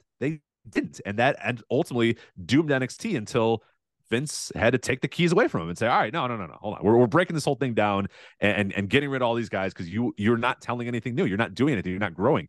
And that, to me, is going to be the biggest story for WWE in 2024 is that you have so many opportunities to really get a lot of people and tell new stories with people, but can you do that?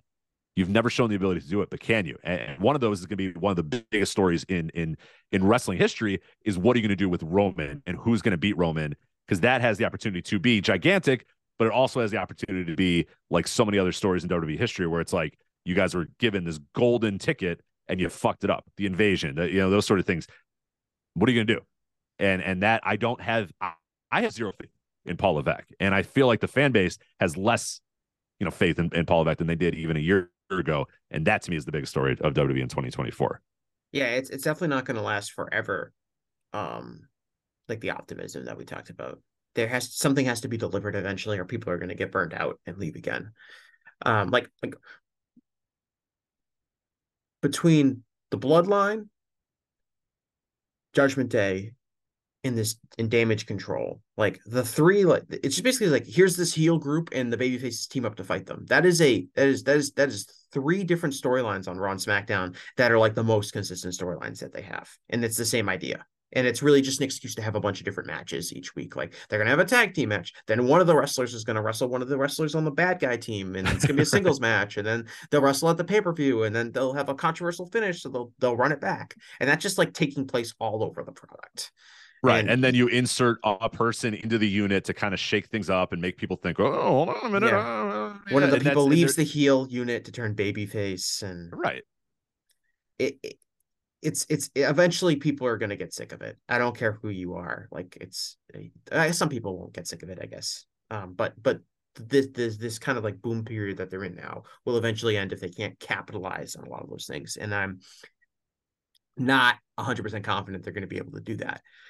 I think they're really fortunate CM Punk came back because I think that gave them a giant shot in the arm, at least of something interesting happening heading into 2024.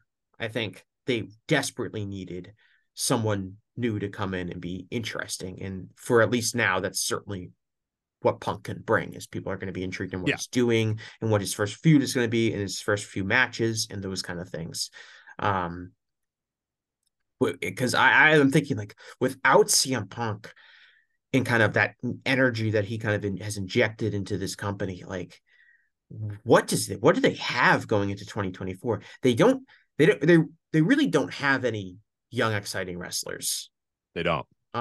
It's kind of a fallacy that people kind of assume that there's a lot of like stars bubbling up, and there isn't. You know what I mean? It's people like, that on Raw, it's like JD McDonough and R-Truth is kind of like a hot feud.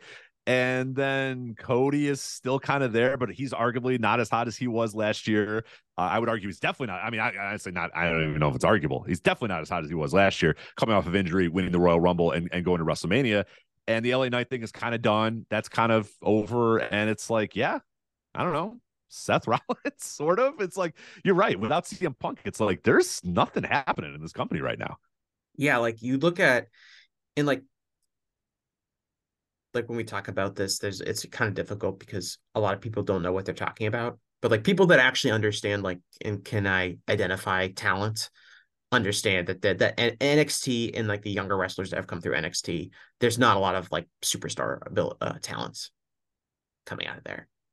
And some people will say like, oh no, it's, what about this guy and that guy? And it's like, no, like, I'll tell you what, you want to know who's not, I can't believe this, but you want to know who the bloom is off the rose on is Dominic. Remember like 6 months ago, we were getting close to having to concede that Dominic was going to like perhaps be like a major player in wrestling. That ship has sailed, right? Yeah, he's just a dude. He's just a dude on the roster. And is he even getting the same kind of heat like that he was getting? No, like he really isn't. And even though it was canned heat, but whatever. Well, he's not even in his own unit. There felt like a while where he was like the biggest star of Judgment Day, and a lot of that was thanks to Rhea Ripley and thanks to her abilities. But now, I mean, you look at the current level of the Judgment Day story. I mean, it's more about JD McDonough and R-Truth right now than it is about Dominic Mysterio. He's like the fourth or fifth guy. What about Damian Priest, McIntyre, who won the Money in the Bank? Priest. Classic WWE. Exactly. They give Money in the Bank to somebody, and then they just like have no idea what to do with him once he has it. So he just carries it around and like, right, he's had it for 6 months. Right. And yeah, that's kind of, you're absolutely right about Dominic, where it's like they've even realized, okay, yeah, we had a lot of fun here, but like there's really not much else we can do with this guy. Like he's kind of just, there doing whatever. So I'm not taking that. You're right. Yeah. I'm not taking that L, Rich, because I know in like our end of the world, like no one respected Dominic, but I was in some conversations in some of these more casual leaning groups that you kind of mentioned earlier. And even when Dominic was getting, over and he was like going to NXT and popping some ratings and stuff like that, I was very adamant that I was like, guys, Dominic is not actually good. This is very short lived. He actually has no talent. So this isn't going to be able to last. And people were like, oh, Jesse, when are you going to take that L on Dominic? Are you going to admit that Dominic's, a real player in wrestling? And I'm not going to lie, I was getting a little bit afraid that was going to happen. But now I'm like, okay, I was right the entire time. I was right to never believe in this guy because he's not good. And you can only mask stuff for so long. And I will say, and this probably comes, this probably should put the rest of our conversation in context. And I don't know if you feel the same way, Rich, but I feel like you might. I have never felt less connected with what WWE fans want than I do right now. I honestly am not. I'm less confident in saying this person will never get over. This thing's never going to work, because people seem to react to like the opposite of what I think is going to happen. I do not really trust my instincts as much as I used to when it came to like identifying what was going to work with the WWE audience in advance, because I think it's the composition of it has changed, but I think their attitudes have changed a lot since Paul Levesque took over. And there's so much optimism that it seems like almost anything can get over, even stuff that's bad, as long as they push it hard enough. And so that is one caveat I'll throw into this conversation, which is like, I would have never thought LA Knight got over to the degree that he did. I would have certainly never thought Dominic was ever going to do anything. So I'm kind of weary in the sense of like, I don't 100% have enormous amount of confidence in being able to predict what's going to happen with their fan base and kind of who's going to get over, because I don't really understand them anymore at all. Yeah, I've definitely disconnected from any sort of, like you said, rational idea of what connect with those fans as well. And that's why I'm glad I have a few of my friends that are not in the same circle that I'm in, to these people, because I'm able to kind of say like, hey, and poke their brains about what's over and what's big or whatever. And I mean, even them, I'm like, I grew up with you. Like, why do you like we watched the same stuff forever, and then you went on this path and I went on this path, and now you're like, oh man, Samantha Irvin, she's great, right? And I'm like, I don't know, she's a ring announcer, I don't really care. Like, they love Samantha. I don't get it. The Samantha Irvin thing is the weirdest thing. That's like one of the top stars in WWE is Samantha Irvin to them, and I am blown away by this. I can't understand it. And there's probably people listening that go, who the hell is Samantha Irvin? She's one of the growling ring announcers in WWE, the one that's married to Ricochet. They love her. She is a TikTok sensation, and it blows my mind. And I swear to God, she is probably one of the top stars in that company.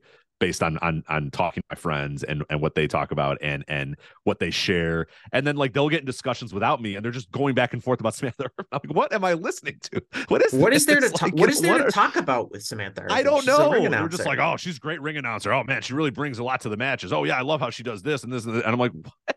She's a ring announcer. Just say the names and get out of there.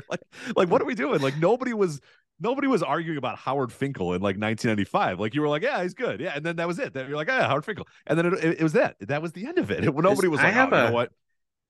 I have a point. This might open a can of worms because this is a totally different discussion, but it's related to your Samantha Irvin point. Specifically when it pertains to wrestling, I don't understand why people like things if someone is really hot. Like I don't like people, whether it's like Samantha Kelly or whoever, like, oh, Samantha Kelly's back. Oh, I love like this whole thing about like Kathy Kelly, sir. Kathy Kelly, whatever. Please get it right. Kathy Kelly, like this whole idea of like to pick anyone from NXT, the women that somehow have are popular on social media or whatever, like. Tiffany Stratton. Let's go with Tiffany Stratton. Well, Tiffany Stratton might actually be. She's actually good. She's actually good. Sol Ruka. Yeah, how do we go with Sol Ruka? But just pick anyone that like I like the interview robot because they're literally just an interview robot. Like, but the fact that people like, and Samantha Irvin, you can throw into this gap. It's like people are like, oh, I'm gonna pretend that this person's really good because they're hot. The internet is full of ridiculously attractive people that are at your fingertips. I've never really understood the whole appeal of like getting really into somebody just because they're hot and like then like getting into their work because they're hot.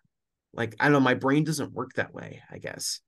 Like if you think it's strange. Yeah, I don't know if I quite get it either. It's just like, yeah, well, because then people say like, oh, she's really hot. And I'm like, I mean, she is, but like a lot of people are hot. Yeah, like this is yeah. Like I don't know. There's lots of hot people everywhere. I don't know. Like this isn't like.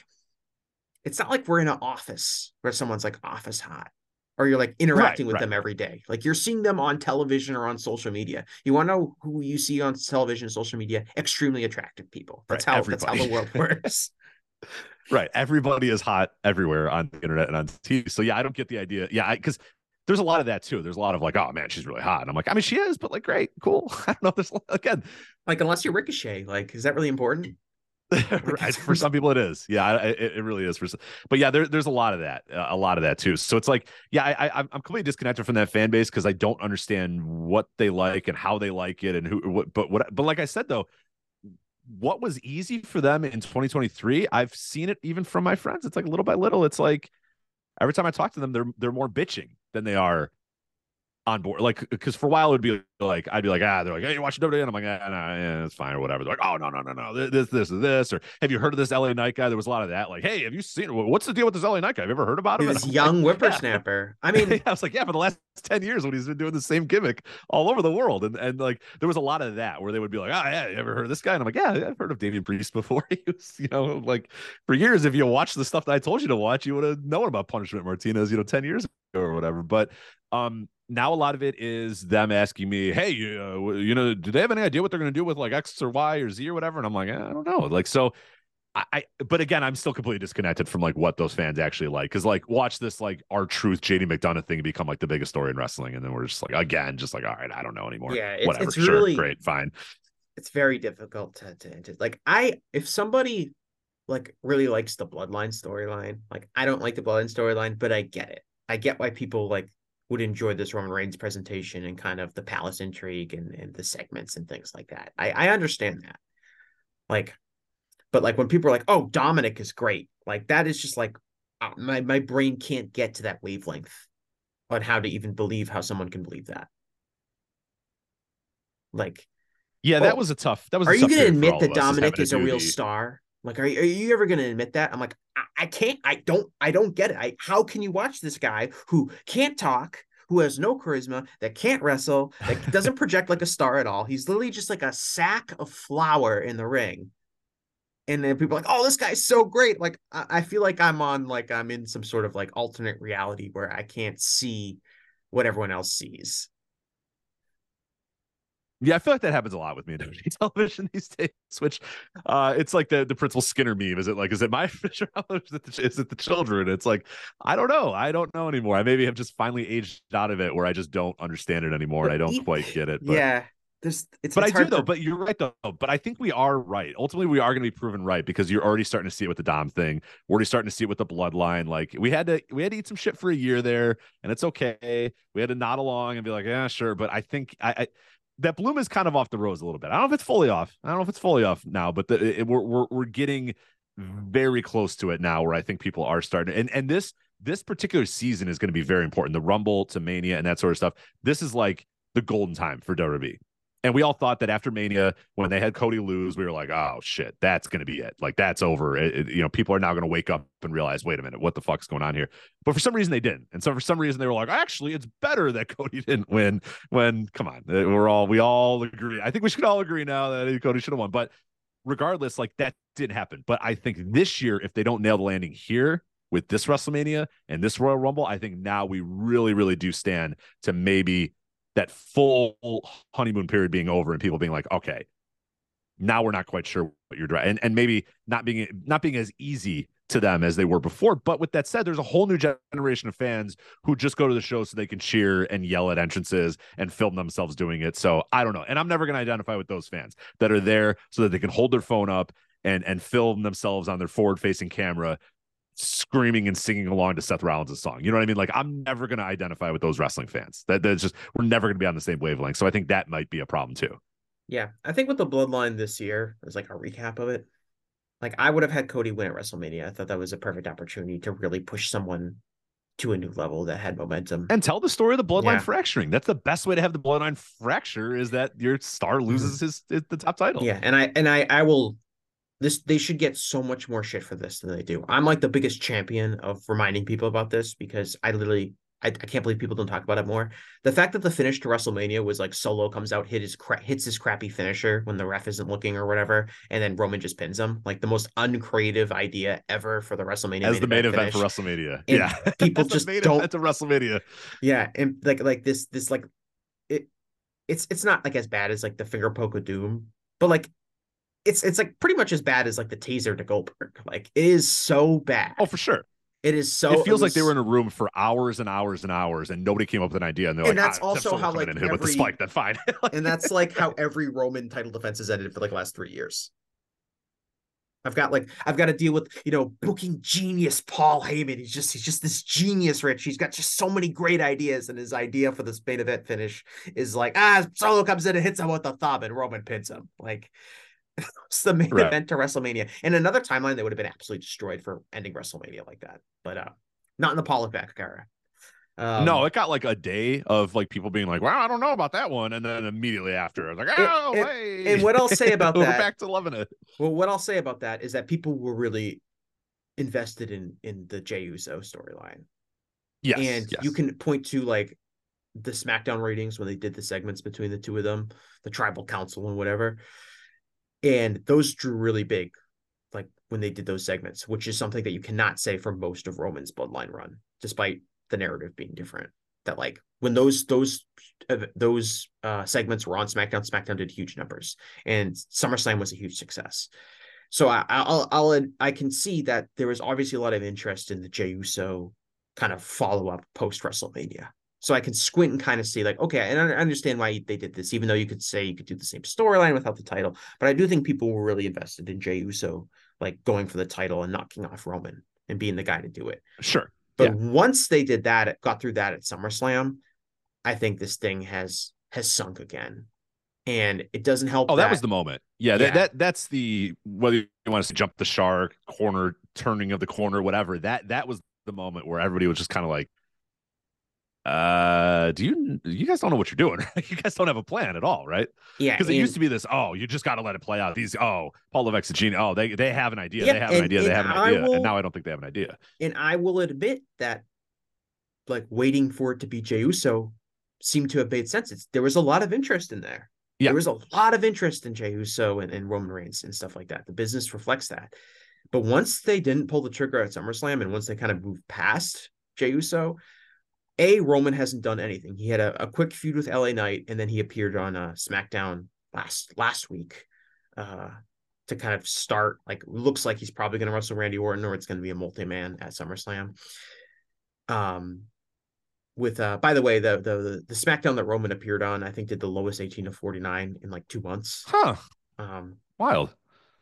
So again, we're starting to see, weird. I think, like, the actual business metrics kind of start to lose steam with the bloodline. And I mean, if you're a WWE hardcore fan, if you're someone that really likes WWE and has a lot of faith in them, what creative direction have they give you in Bloodline for the last 6 months in SummerSlam? They had the match against LA Knight, which was kind of a quick do it and forget it match. You know, the Blood Money show. So it was kind of like, you know, this half-assed, we got to have Roman on the show because we're getting $52 million to do the show. And now, like, I guess, like, Roman is said that Solo Sikoa is going to be the next great guy, and Jimmy Uso made a face. That's the 6 months of storyline development, and I am not exaggerating. Right. That is it. Jay's gone. Done. Jay's completely detached from it. He's doing his own thing on Raw, and they alluded to it a little bit with Randy Orton being like, "I'm not fully, I didn't fully forgive you" or whatever.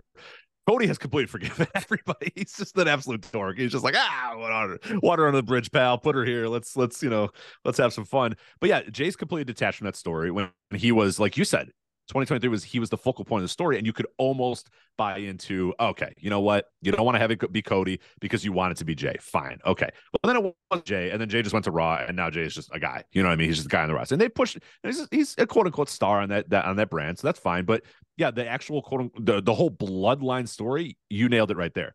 He kind of fought LA Knight, beat him, and now Jimmy makes faces. He made a face once because Roman's not even there. But right, they can't even do right. So it's that yeah. We're I don't know if we're approaching or we're there where that story, they got to hit the eject button on that soon. But again, like we talked about earlier, I don't know if I have the faith that Paul Levesque and that current creative team is going to be able to sit down and figure out the exact best plan of attack to have it, because this is a big deal. This is a huge deal when this guy loses the title. Yeah, well, and you also have to think. We also have to think, like, with Vince had this, like, iron tyrannical power over everyone. Paul Levesque does not, I would say. And so, like, what if Roman probably has a lot of say in what's happening with his storyline, which is probably the reason why he's been champion for 1,500 days or whatever. And his advocate, both on who knows his meal ticket is clinging to this guy. So it might be out of Paul Levesque's hands to a degree. Paul Levesque could be like, hey, we've got this young guy from NXT, pick whoever you want it to be. We're going to build him up and have you lose to him. Say it's Braun Breaker. And Roman could easily be like, I don't want to do that. And as opposed to Vince, because of his incredible supreme power over everything, could just be like, fuck you, pal, you're doing it, or I'll strip you of the title and fire your ass. So a different world now. And I think Roman might have a little bit more sway than even the normal top star had under Vince. And Paul Levesque is, maybe he's fine with that because business is good and he's getting tons of praise, so maybe he isn't that bothered by it. But that's another factor that's coming into play. And perhaps maybe Cody losing at WrestleMania was maybe not Paul Levesque's decision necessarily.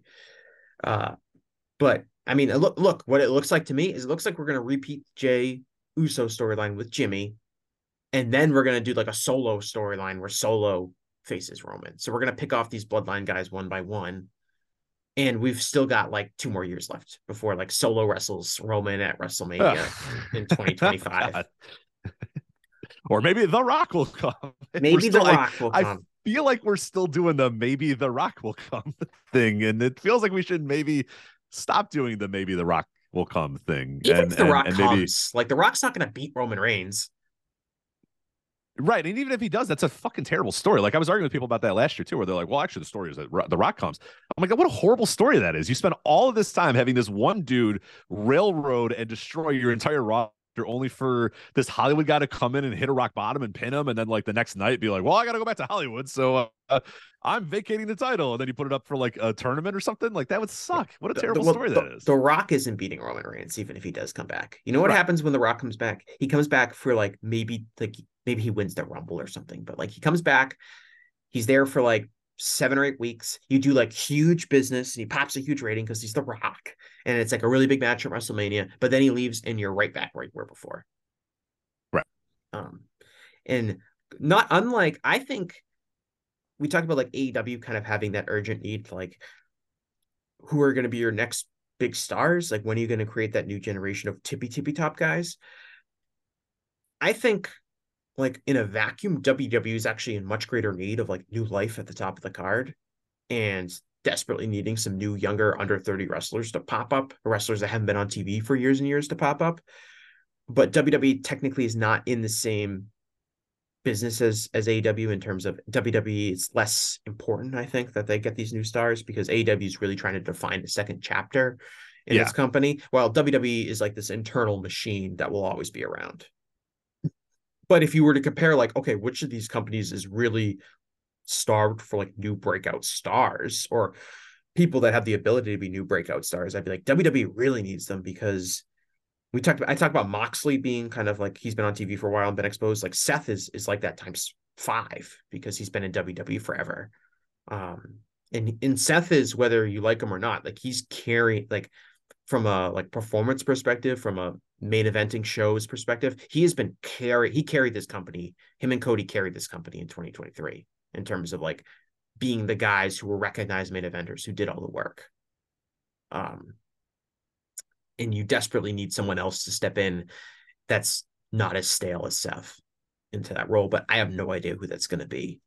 No. And I don't think that guy's on NXT right now either. You know, to your point earlier, it's not Bron Breakker, and I don't think that he's ready to take that next leap up. And that, I think this is 2024 might be a very good eye opening to WWE developmental as well, where it's like, yeah, you guys, you know, they got the CW deal. They're on a new television network. They got their they grew from the absolute ashes that was, you know, NXT for a while there. And it felt like they were absolutely, you know, just treading up water with the Adam Cole stuff. It was going nowhere, and the Undisputed Era, and then getting just destroyed by AEW. And then they cut. They went to a different night. They got rid of a lot of the older guys on the roster and went young and kind of rebuilt. And they got to a point where, yeah, again, they were able to get and secure a pretty damn good TV deal. But we're back at this point again where it's like, I don't know, NXT's got some good stuff on it, but a lot of that good stuff is because they just put good wrestlers that were good elsewhere in top spots. You have Ilya Dragunov as your top star, you know, as your champion. It's like, all right, well, Ilya Dragunov has no ability to become like a tippy top guy in actual WWE roster, right? Like, there's no chance in hell that it's ever going to happen there. Dragon Lee is their North American champion. They're not going to do anything with Dragon Lee. Like, come on. And even then, he's like, they've neutered him to the point where he's not like a spectacular, you know, he's not Dragon Lee the way that we sort of know Dragon Lee at all anymore. And then elsewhere in the card, it's like, I don't know, Carmelo Hayes. I don't think that guy's going to be a tippy top star ever in the main roster. And yeah, who else? Bron Breakker. I mean, they don't have the guys. Like, you look at that, you think, oh man, WWE developmental. None of those guys are ready. None of those guys are going to be Dijak, Trick Williams, Bron Breakker, Tyler Bate, Dragunov, Carmelo Hayes. Like, none of those dudes are going to be top dude. They're never. None of those guys. So it's like, well, I hate to say never, because again, we lived in a world where Dominic was like a memorable star in 2020. Right. But I agree in the sense that, like, I mean, moving forward, like, what are WWE's next breakout stars? Like, it goes back to, you know, a problem that I've been very adamant about, and I know you feel the same way, Rich, which is like the Performance Center isn't good at actually producing wrestlers that are good. And if that is going to be your main way of getting younger wrestlers, it's not going to churn out a bunch of people that seem to have a lot of that have a high ceiling, because the way that they want their wrestlers to be presented and the way they want their wrestlers to be to act and to wrestle like is not compatible with like being actually good at pro wrestling. It's like some sort of robotic Vince McMahon idealism version of pro wrestling. But it's telling that, like, whether it's Roman Reigns, the Usos, or Cody Rhodes, or even Seth Rollins, like, these guys don't act like the WWE PC robots, and they're all the most popular wrestlers in the company. And why is that? Right. Yeah. What made Cody a star is the fact that when he came into that company, they didn't make him into their version of Cody. They just said, do whatever you've been doing the last couple of years, because that's obviously been working. So go be that Cody. And he's been that Cody from day one. You know what I mean? And that was such a culture shock, I think, when he came. And that's why a lot of people did get really, really excited about Cody when he came into WWE initially, because everybody's like, oh, what are they going to do? What are they going to do? And it was just like, nah, here's just Cody, the same Cody you've had from AEW. He's not a same music. Yeah, he's not a same music, same entrance, same robe. Everything's exactly the same. And guess what? It got over like crazy again, because it's like, get over by whatever you do to get over. That, that used to be the ethos of wrestling is, what do you do to get over? Great, do that. And then WWE slowly but surely decided, no, we know how guys get over. We know what to do. And like you said, the guys that are over in that company are almost all guys that just do their own thing, that they, are completely different than what is being taught to every single person in the performance center. And I think that's going to be a real thing for 2024 too, is like that next wave. We said that AEW's got an embarrassment of riches in their next wave. Now, can they nail it? Can they do it? I don't know. WWE, I don't know if they have a next wave. I'm not sure what that next wave is. Is it Damian Priest? He's 41 years old or 39 years old? Like LA Knight, yeah.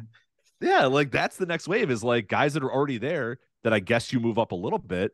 But the next wave is CM Punk and Damian Priest? And JD McDonough, maybe? Like what? And the Punk thing is it's a house of cards, and we all know it. Well, it's a house of cards, but even if it's not, like the Punk benefit is short term. Yeah. Like the interest is I would argue the interest is already waning, but I think Punk is a short term. He's exciting right now. His first match will be big. If he wrestles Roman Reigns, that'll be like a big match. I am kind of doubt that's gonna happen, but it would be a big match. But like Punk is not someone you're going to be able to build for like next 4 years around. And that's not even factoring in, the Mount Brooks factor. Yeah. Or his injury history. I mean, that's people do not want to bring that up ever. And the guy's been hurt a lot lately. Every time he's going to the ring there, he is largely getting banged up pretty good. I mean, that's the other thing too, is if you're, and that might be a big reason why they've put him on mothballs for a while. And they're like, hey, look, don't even wrestle until we're going to do these house shows, and you're going to be against Dom, and you're not going to have to do much. And then we're going to keep you very protected, because I think they realize that looking at this guy's injury history, he's going to want to go out there and I'll always give credit to Punk. He always goes out there and busts his ass and gives 110% no matter what. Yeah. Working hard is not his issue. No, if anything, it's never been the issue. He's working too hard. You're right. maybe bring it down a little bit, or just calm down a bit, pal. But I think they also realize that this is their, not necessarily their meal ticket, but the guy that is really, like you said, injected some energy into WWE at the end of 2023 when they really needed it the most. And there's a very real possibility that this guy gets in the ring and gets hurt within the first 3-4 months of him back in this company. And then what? You know what I mean? And then what? And then they don't have that guy anymore. And then that injection of energy is gone. And maybe you put, so I think that they're going to be very, very protective of when he wrestles. And I don't think you're going to see him wrestle much on Raw or SmackDown or any TV shows. I think you're getting a little house show stuff.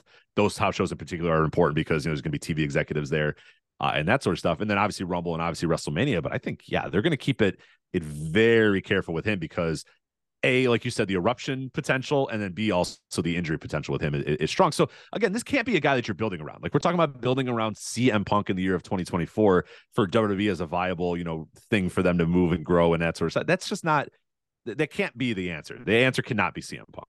And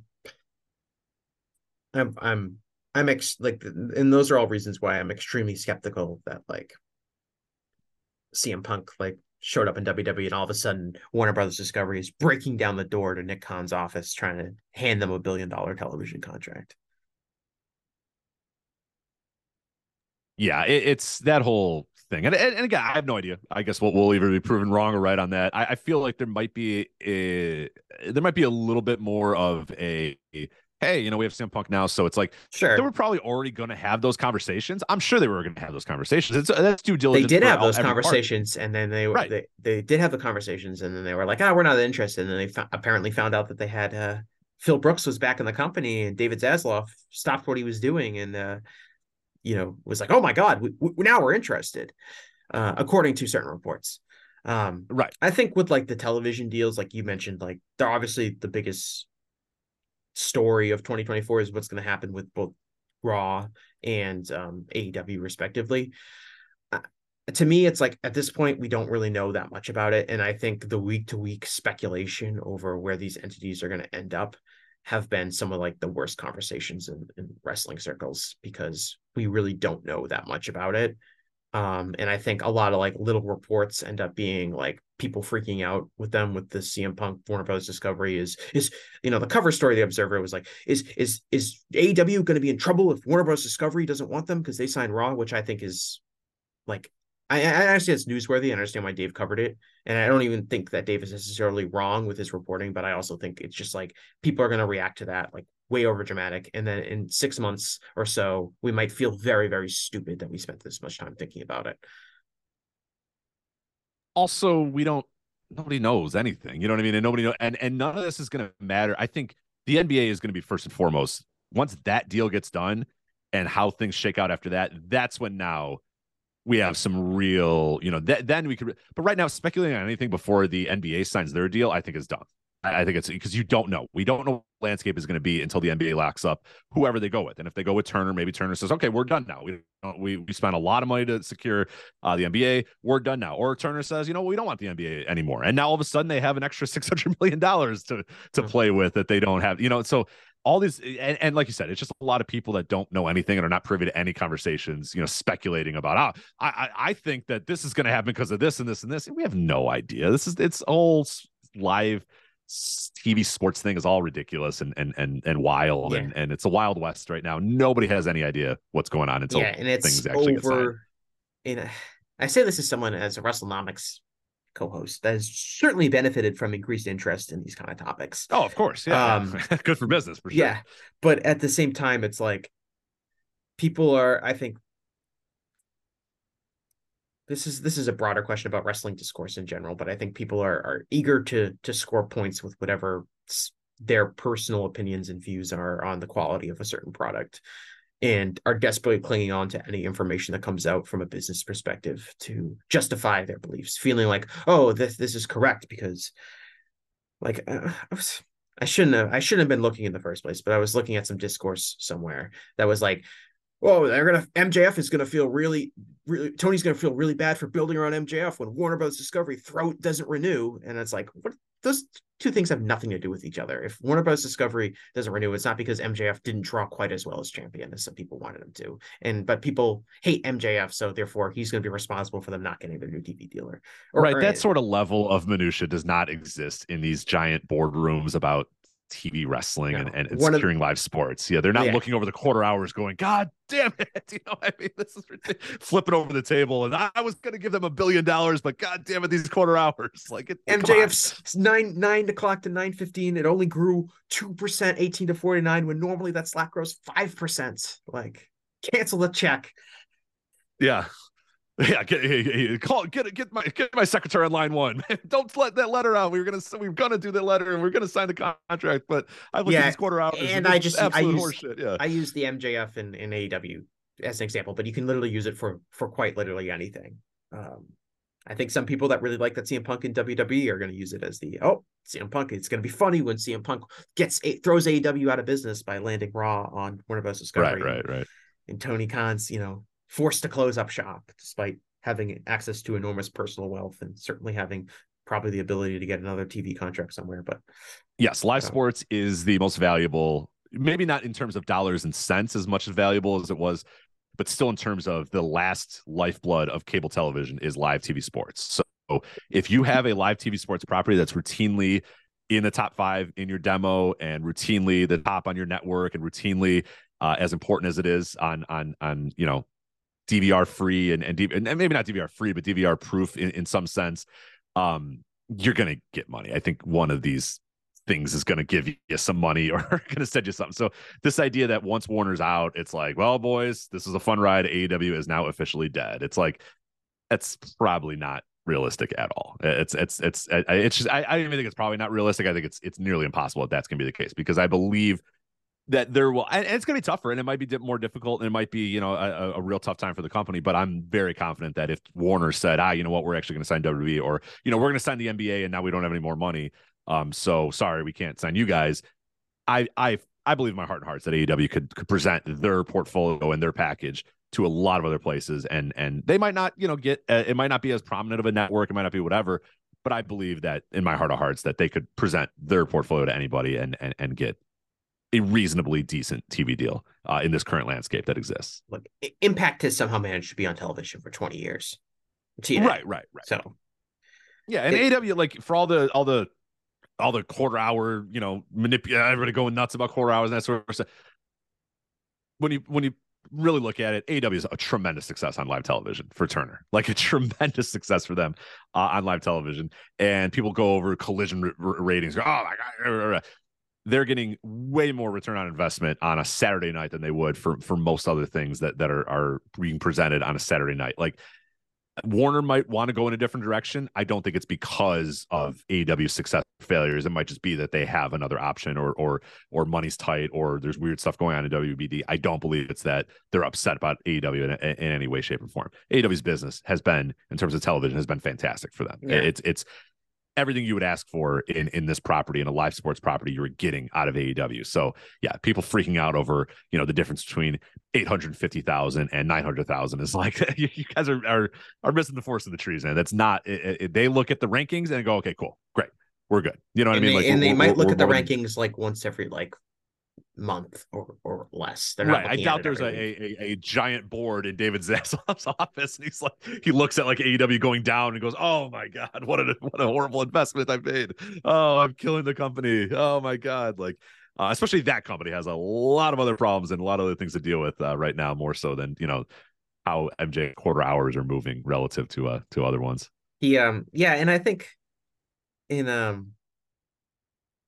when we talk about that kind of stuff, I think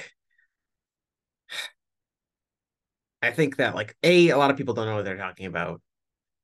B, people are too reactionary, especially like week to week, when investors aren't really looking at this in that span.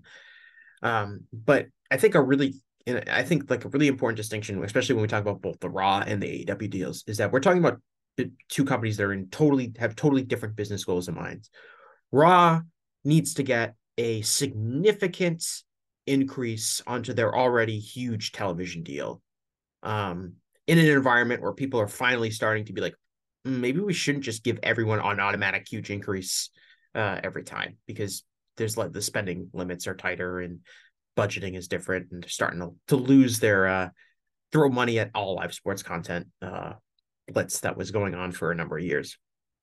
But so WWE needs like this gigantic investment to be made in them to justify kind of their stock price. And if they don't, heads are going to roll. AEW just needs to, I guess, get so that the company can be even, I guess. Like, AEW's business goals, if you're a fan, you should only be concerned about AEW's business in terms of like, oh, I hope this company doesn't go away, or this company can remain like a competitive product to WWE and have a good looking television show and be in arenas and stuff like that. But like, AEW is just trying to break even, because Tony Khan is not necessarily in this because he thinks he can make $1 billion running a wrestling company. Now, maybe one day he believes he can, but he's doing this because he loves pro wrestling. That's why he's doing this. And absolutely, he comes from incredible personal wealth where he could make this happen. As opposed to WWE is like this publicly traded company that needs to be making profit every single year, and year over year, have year over year growth. As opposed to AEW seems like Tony Khan's like, man, if this company could not lose this any money, I'd be thrilled. And those are two totally different business approaches. Right, absolutely. If at the end of the day the ledger is positive, great. If it's a little negative, that's probably fine too. If it's a lot negative, I think that's okay too. Yeah, I think people lose sight of that as well. That they don't really realize the personal wealth that the Khans have, and they don't really realize that this is largely a passion project for Tony. And again, you don't go into it saying, I want to lose money and I'm okay losing money. No good businessman is okay losing money, but I don't think that, little losses here and there are hurting them all that much. And if it's negative at the end of the year, I think that's largely okay for that company. And look, their portfolio has a lot of stuff on it that if they got real desperate and money was really tight, they could turn that, whatever it is, around. They have a lot of different things that they could turn around, and the Khan family themselves, and make about $1 billion in an hour if they really wanted to. You know what I mean? Like if things really got down to the nitty gritty and they're really struggling for something, there are numerous things in their portfolio they could turn around and make a lot of money within. If they put the Jaguars up for sale within a couple hours, they'd be billionaires. You know what I mean? And more billionaires than they already are. I was going to say they would be billionaires. They're already billionaires. They're already billionaires. They would be multitudes times larger billionaires in an hour if they really wanted to. I wish nothing but long-term health for Shad Khan, but the day Tony inherits like half of Shad's money, assuming he gets half and his sister gets the other half or whatever, or even if he gets like a little bit more of Shad's money, can you imagine like Tony's just got like a lot more money now all of a sudden than he already has? Yeah, right. That's be a great time to be a wrestling free agent. Absolutely, yeah. It's absolutely 100%. Yeah, people just don't comprehend the amount of money that the Khans have, and that just won't.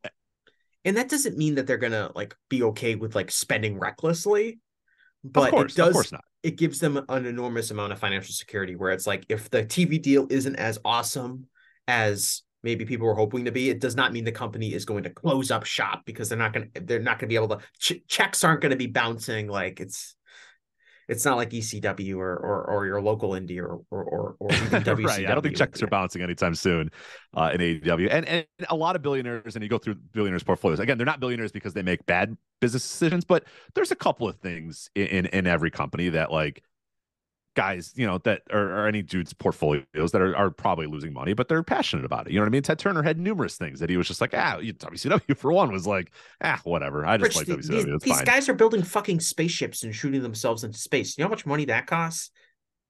Right. Exactly. Without any return on investment. Just, that'd be cool. Right. Like Tony's building a wrestling company. Like he lost $20 million on a wrestling company, and Jeff Bezos shot himself into space. Like, which one do you think is more like just cause?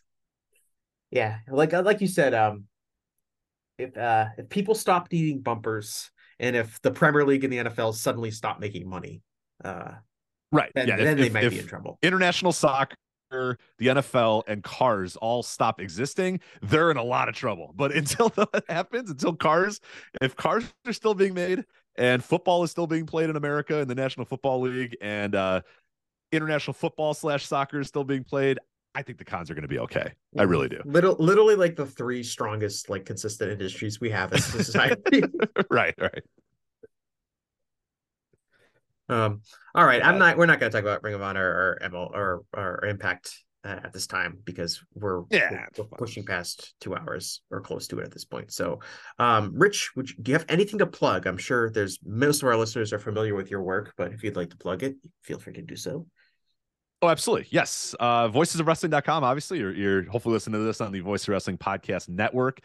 We have that going as well. That if you want to, you subscribe to each individual show's feed, including the Gentleman's Wrestling Podcast. But also, if you want to get all of the podcasts on the Wrestling Podcast Network, we have a feed that has every single show on one consistent feed as well. So you can do that. Again, voicesofwrestling.com for previews, reviews, columns about the world of wrestling. We have a lot of really good projects going on throughout the year, so that'll be a lot of fun. We got Match of the Year coming up in January as well, so that's always one of the biggest times of the year for the website, so that'll be very exciting. And then, I co-host the Flagship Podcast on the Voice of Wrestling Podcast Network, so make sure you listen to that. And I also do FlagshipPatreon.com, where we do our bonus audio. Me and Joe Lanza, who do the Flagship Podcast, do bonus audio and written content over there at FlagshipPatreon.com. And I have a really cool series going on right now called Bret versus Owen, breaking down the Bret Hart versus Owen Hart feud, which turns 30 years old this year, which makes me very old and feel like I'm turning into dust, but that is indeed the case. But we're having a lot of fun with that over there at FlagShipPatreon.com, as well as all of our other bonus audio that we do in live reaction shows to major pay-per-views, and that sort of stuff is all available there at FlagShipPatreon.com. But really, thank you for having me on here. This has been a lot of fun. All right. I want to thank Rich for being on the show, and I want to thank all of our listeners. I don't know if people are listening to this before Christmas, but happy holidays and Merry Christmas to everyone who celebrates. Happy Boxing Day to our friends in the Commonwealth nations. I know there was a Boxing Day conversation on the flagship. There I was, think yeah, a last little week. Boxing Day conversation. Yeah, so I know of Boxing Day because my wife is a big fan of Lush Cosmetics. I don't know if you're aware of Lush at all, but they sell like bath bombs and creams and all this sort of stuff. But they have a gigantic Boxing Day sale every single year. And I've been dragged to that many, many times, including one year where my wife had to work and said, "Hey, can you go to Boxing Day and get me a bunch of stuff?" Which I thought, you know what? I'm going to get there early and I'm going to beat the rush. And I was in line for like 4 hours and I was like, "You owe me forever for this." So I'm well aware of the history of Boxing Day as it relates to Lush Cosmetics. So if you're like a rich, if you're like a rich person, you got like a nice new pair of shoes for Christmas, put your old pairs of shoes in a box and give it to some poor person. That's the spirit of the tradition. That's because that's what actually the spirit of it Yeah, is, that's right? what it is. It's like, it's the day after Christmas. Yeah. You get new things and you give it to people who didn't get anything for Christmas. Right. And so like they get your old shit. Yeah, no. Boxing Day, like I'm a big Premier League enthusiast. And like Boxing Day is like Thanksgiving. Thanksgiving is for football. Boxing Day is for English soccer. So like it's like the big days, the Boxing Day games, and I guess it's kind of like Christmas Day in the NBA. So it's like that's the main like, oh, it's Boxing Day, but like I mean I'm gonna be working on Boxing Day, so that's what I'll be up to. But thanks again so much, Rich, and thanks to all our listeners. And I'll talk to everyone in a while. My name is Tyler Fornes, and I am one of the co-hosts of the Good, the Bad, and the Hungy AEW podcast here on the Voice of Wrestling Podcasting Network. We take a broad scope approach to the world of All Elite Wrestling and the entire universe of Tony Khan. We talk about the big matches, the big stars, the promos, the storylines, and we also look at it from a big picture perspective. How are things going to change over the course of the next 10 years with AEW still in the picture? How are companies like WWE going to adapt and adjust to AEW? Are they going to be a similar way like they did with WCW in the late 1990s? Will there be a counterpunch?